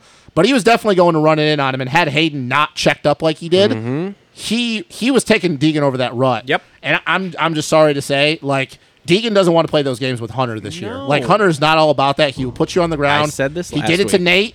If he looks at you like a threat and he thinks you're going to ride like that, he'll put you over the he berm. knows he's going to ride like that. You heard the press conference, And I like how everybody was like, oh, like Hunter seemed, podium. yeah, Hunter's like, oh, but he was like commending him at Detroit. And I'm like, he wasn't commending him at Detroit. He was just saying, oh, this is how he rides. But I think it's funny when you have somebody as established like Hunter. Yeah. That'll make the comment that we all have been trying to say. Which is, this is how he This rides. is who Deegan is. Yeah. And the last thing I'll say about Deegan before I wrap this up, because I'm just waiting for the comments. Waiting for him. Don't Love worry, him. they're coming. Loving. I just want to wonder what all of you people that keep saying in the comments, you can't wait to see us at a track. Then what? Like, what are you going to do to us? I guess I missed those. Oh, there's people that have been like, oh, I'd love to see him at the Deegan fans. Oh, I'd love to see him at a track. Saying about us. Well, What are you guys going to do when you see it as a track? that happens too. Yeah, so, like, look, It's okay. calm yourselves down. Just tone her back a little bit. And just, God, Pay attention. Jesus, children. yeah, like, Family man. yeah, just calm down a little bit. Just chill Take out. a deep breath. We're just spewing forth opinions here. And we respect the way Deegan's riding, but we're just saying he needs to tone it back a little bit. He's in second in the points, And he's in dude. second He's in doing the points. well. He's doing well. Did he prove us wrong? Yeah, he did. But some of you guys, your fandom We is, got to really tone this back. your fandom is overboard. It's overboard. So just take it down a notch. All take right. it down a notch. Let's get through this because we've been doing this a long time now. So Joe Schmoda goes 7-3 for 4th overall. Are you surprised that he He's- just hasn't had it some of these motos? He's over that bike. Well, I mean, he's ready to go to Honda. He's over that bike. I just it's real and it's really weird to me that there's some motos where he's got it, and there's just other motos where it's like he just like when Hunter passed him, I was like, oh, Joe will latch on to him and he'll try to follow him. He probably maybe won't follow him through the pack, but he can, focus on running that pace. And Hunter just leaves him. I'm like, what the fuck is going on? Everything I'm hearing, he's over that bike. Well, he's going to a good bike next year. Yeah, so. I'd be interested if we see Nick at Redbud. We should talk to him and be like, hey, off the record here. Because it's weird because there's been motos where his speed has been there. It's definitely got to be just it's completely. I mean, it always is, but it's definitely got to be just a comfortability. Mm-hmm. Hey, we are going to where he got his first overall last year. Well, Mathis asked him something. I don't remember if it was about the bike or something like that, and he dodged the question. Yeah, he went. I don't want to talk about it. Well, we are going to Redbud. Yeah, and he's got some good juju. That's We'll where he see. got his overall last year. So Tom Vial goes 11-2 for 5th overall. Hey man, that second moto really fucking good. Was really good, especially considering I'm gonna assume I don't know this for certain, so maybe I'm gonna be wrong. I assume he probably didn't do much riding and training this week with how bad that wrist scale was. of 1 to 10. How have these first 4 gone? With 10 being like, oh my god, this is exactly what I thought, and a 1 being like, holy shit, this is a disaster. Scale of 1 to 10. How have these first 4 gone for him? Do you think, in your opinion? Well, and here's the thing, and I'm gonna be objective about this. You look at the first 2 rounds, 7-3. We kind of all like he's getting the shit figured out. The second motos, his speed has been there. Thunder Valley was just disastrous, but once again, like part of it was not his fault. It was bad from Jump Street. Like that first turn crash was. I mean, it took out another one of my favorites, Guillaume Ferez. Yeah. Like that was bad. That was really, really bad. Not his fault. Whatever. Yeah, I saw a picture of his arm hanging today. Guillaume? And I was like, dude, I feel so bad for that kid. Like, dude, he was gonna have a good rest of the year. Yep. So I really also just hope this doesn't set him back for getting ready for Supercross next year. Yep. So Thunder Valley take out, and hey man, second moto when he got into second, he was closing on Hunter, and then I'm just assumed that maybe his cardio failed him, maybe the wrist got tight. But hey, he was inching up on Hunter, like he was closing the gap, and then it dropped back a little bit. That's fine. I would say, hearing his comments and the things that he said about the qualifying system and the bike and the tracks, right now I'm just gonna be in the middle. I'm gonna give him a 5. I'm going to go with a 4. I don't think this has gone anywhere remotely close to where he wanted to be. I honestly, I mean, it's slightly underwhelming. He's had sparks, but it's a bit underwhelming. It just proves like how good our guys are who go from Supercross to outdoors. Well, maybe. You don't think him riding Supercross for the last 6 months has had anything to do with his suffering here? For him, yes, because he's never ridden Supercross. Yeah. But I'm just, because I've seen in a lot of the comments that people are like, well, that just proves how good our guys are or whatever.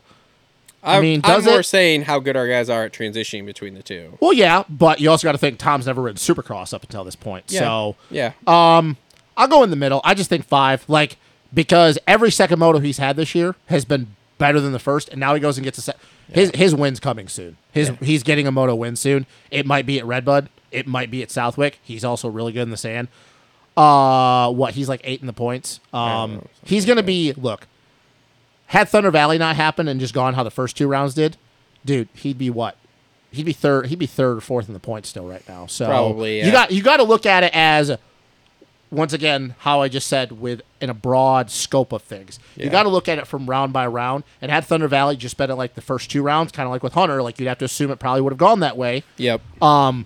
He'd be third or fourth in the points right now. So that wouldn't be bad, right? No. So that'd be okay. You just got to look at it, and he's going to get a moto win soon. I'm telling you, he gets a start. He's going to be fine. Did I think he can win the title? Yeah, but hey, shit happens. He's going to be really good next year. I think the season's still going to go fine. So you get started some of these more fast-paced tracks, because I think the opposite. Everybody's like, you start going to some of these, like American Series is more fast-paced than the GPs. No, it's not. No, it's not. Like the GP tracks are way more wide open than our tracks are. So it's the technical shit. I don't study it that close to know. So I think you start going Redbud, Millville, Southwick. We know let's be real, he's probably going to be really good at Unadilla. Yeah. So no, I think he's fine. And do the second, hey, this is his best moto so far this year. Yeah. And he walked away from third. Mm-hmm. And at the end of the moto, I think that just was he probably didn't ride this week. Yeah. So now you got to have another 2 weeks off. He's going to be fine. All right. Hymas goes 8-5 for 6. He's had a sneaky good rookie year here. Do you believe had Hayden Deegan not been in the class this year, we'd be talking way more about Chance Hymas? Probably, yes. And I fully believe that second moto, when he dropped back, had everything to do with the fact of, holy shit, I'm out front, and I think he just got tight. Yeah, he will be on the box more coming as the season goes on here. I think he's going to be really good at Washougal. Especially because when he gets starts, he's really good. So, Ryder D goes 5-8 for 7th. First moto, really good. Yeah, this is just where I think he slots in. So it's not a terrible rookie year. Still surprising that RV works with him though. I don't know what the deal with that is. More surprising, RV working with him or Rhino working with Forkner? RV working with anyone. Did you hear that RV jumped? Rhino doesn't have any money. Did you hear that RV jumped on his bike one day at the track with everybody and in tennis shoes and a helmet went like 2 seconds a lap faster than everybody on some sand track? Does that really shock you? No. So it's a little bit. It's Ron Villopoto. He's been retired for Look, he's the fastest retired person on the planet. He's the best retired rider ever. It's fucking Ron Villopoto. Jalik Swole goes 4-11 for 8th. Good the first moto. Yeah, it's okay. Yeah, he likes High Point. I'm pissed. I missed putting him on my fantasy team. We'll see what happens at Redbud. I was shooting from the hip because the fucking AMA couldn't get the times uploaded from practice. Kitchen goes 12-4 for 9th. Totally a confidence thing in these motos because, dude, when he does not get a start, he is dookie butt. He doesn't like High Point. Did you see his qualifying? He was like 32nd. That's what I mean. But here's the thing. It's not just High Point, though. It's happened every moto. He hasn't got a start this year. He is totally he's another one that's just out on that bike, I think, at this point. Which is the weirdest thing to think because it's like you're going from the best 250 to arguably the bike that's been... He's going pro circuit, man. It's fine.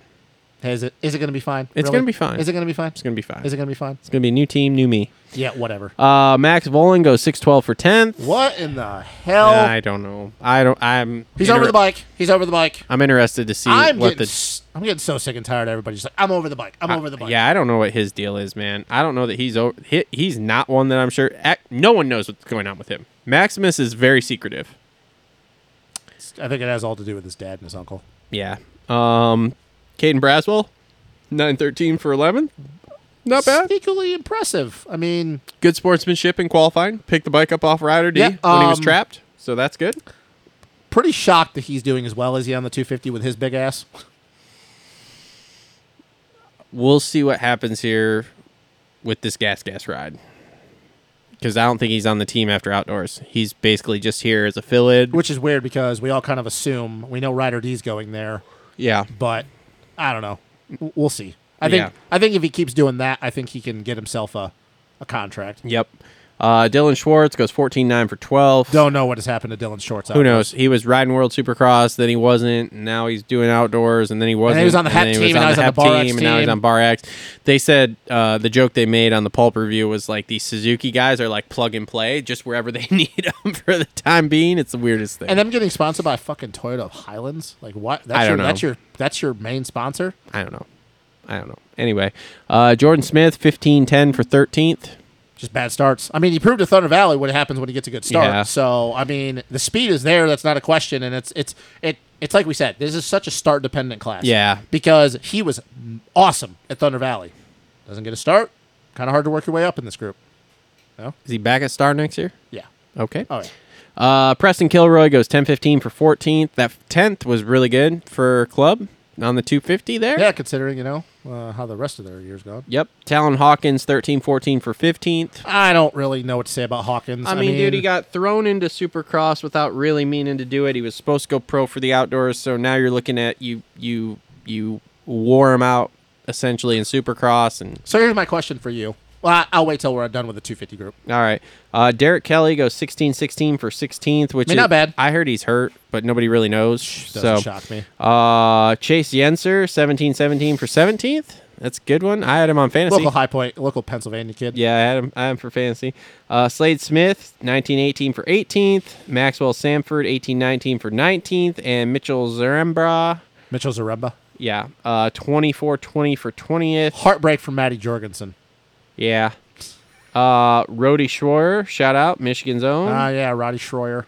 27-30 for 28th. Jerry Lorenz. It's weird because it's got his full name on here. Gerald Lorenz the third. Yeah. 31-37 for 34th. And yeah, that looks pretty much it. Yeah, Matty Jorgensen. Yep. Tough deal for him there. Let's see here. Was there anybody else? I don't remember.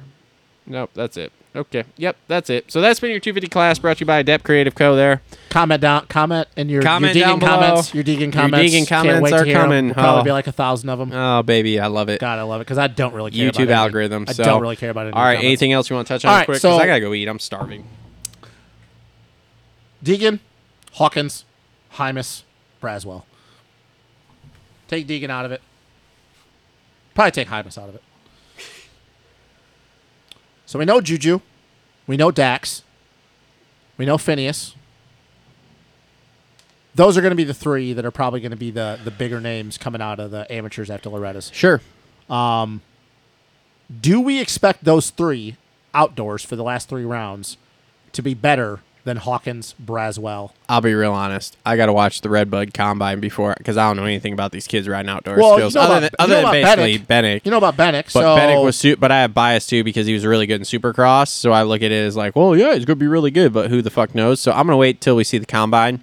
Ask me this question after Redbud. Okay, because I'm really curious to see what. I want to see these kids ride in person. Well, I've already seen Bennick and Juju ride quite a bit, and they're very good. I don't know about the rest of the group. Bennick is good, but again, I have recency bias because of Supercross. So, like I said, ask me this same question after Redbud, and then we'll talk about it. So, yeah, Redbud, 2 weeks. We get Hammaker back. Who Yep. knows on the 450s? I don't fucking know. I don't really know what Hammaker's going to do because I don't know how healthy he is. Do we see a Jason Anderson sighting before the year's over? That's funny. I don't think so either. Did you see that Matt LeBlanc played a joke on everybody on Instagram or whatever? And No. he put something that had to do with Triumph, and he's like, Triumph 2024? Question mark. He's fucking around with people because they're like, oh, you guys are looking for a rider, and then somebody goes, Matt LeBlanc ain't riding anymore. Yeah. He's not coming back to racing. Sold his Honda, too. Or Yeah, was. he ain't racing ever again, probably. Yeah, I don't know, man. This is such a weird year as far as Going great. Everything's going great. racing has been good. That's Yeah. the thing. Like racing's been really good. We got to get some of these 450 dudes back though, because look, I love watching Jet Ride. I love watching these battles. I love to see that Dylan's getting better, but it's getting to the point though that it's just It's rough. it's watching. weird, really awesome for Ty Masterpool and Grant Harlan and all these dudes and Derek Drake, but it is just getting to the point that it's very odd to see a bunch of privateers battling with like the 4th and 5th factory, dude. Yeah. We got to get some of these guys back. Yep. So, all right. Well, this has been episode 242 of the Moto Aftermath Show. Thanks to our sponsors, Complete Racing Solutions, TLR Coatings, Holster Co., Gutterworks, Adept Creative Co., and Isaac Nelson Designs. Thanks, everybody, for tuning in. Make sure to share with your friends here. Make sure to comment down below with your Deegan insights. And That's funny. Yeah, we're off next week. We will be back in a couple of weeks with Redbud stuff. Look out for Redbud content because we'll be there. If you see us there, make sure to come up and say hi, even if you don't agree with what we have to say. And we'll be back with a full blown Redbud show here after this. So thanks everybody for tuning in. See y'all next week.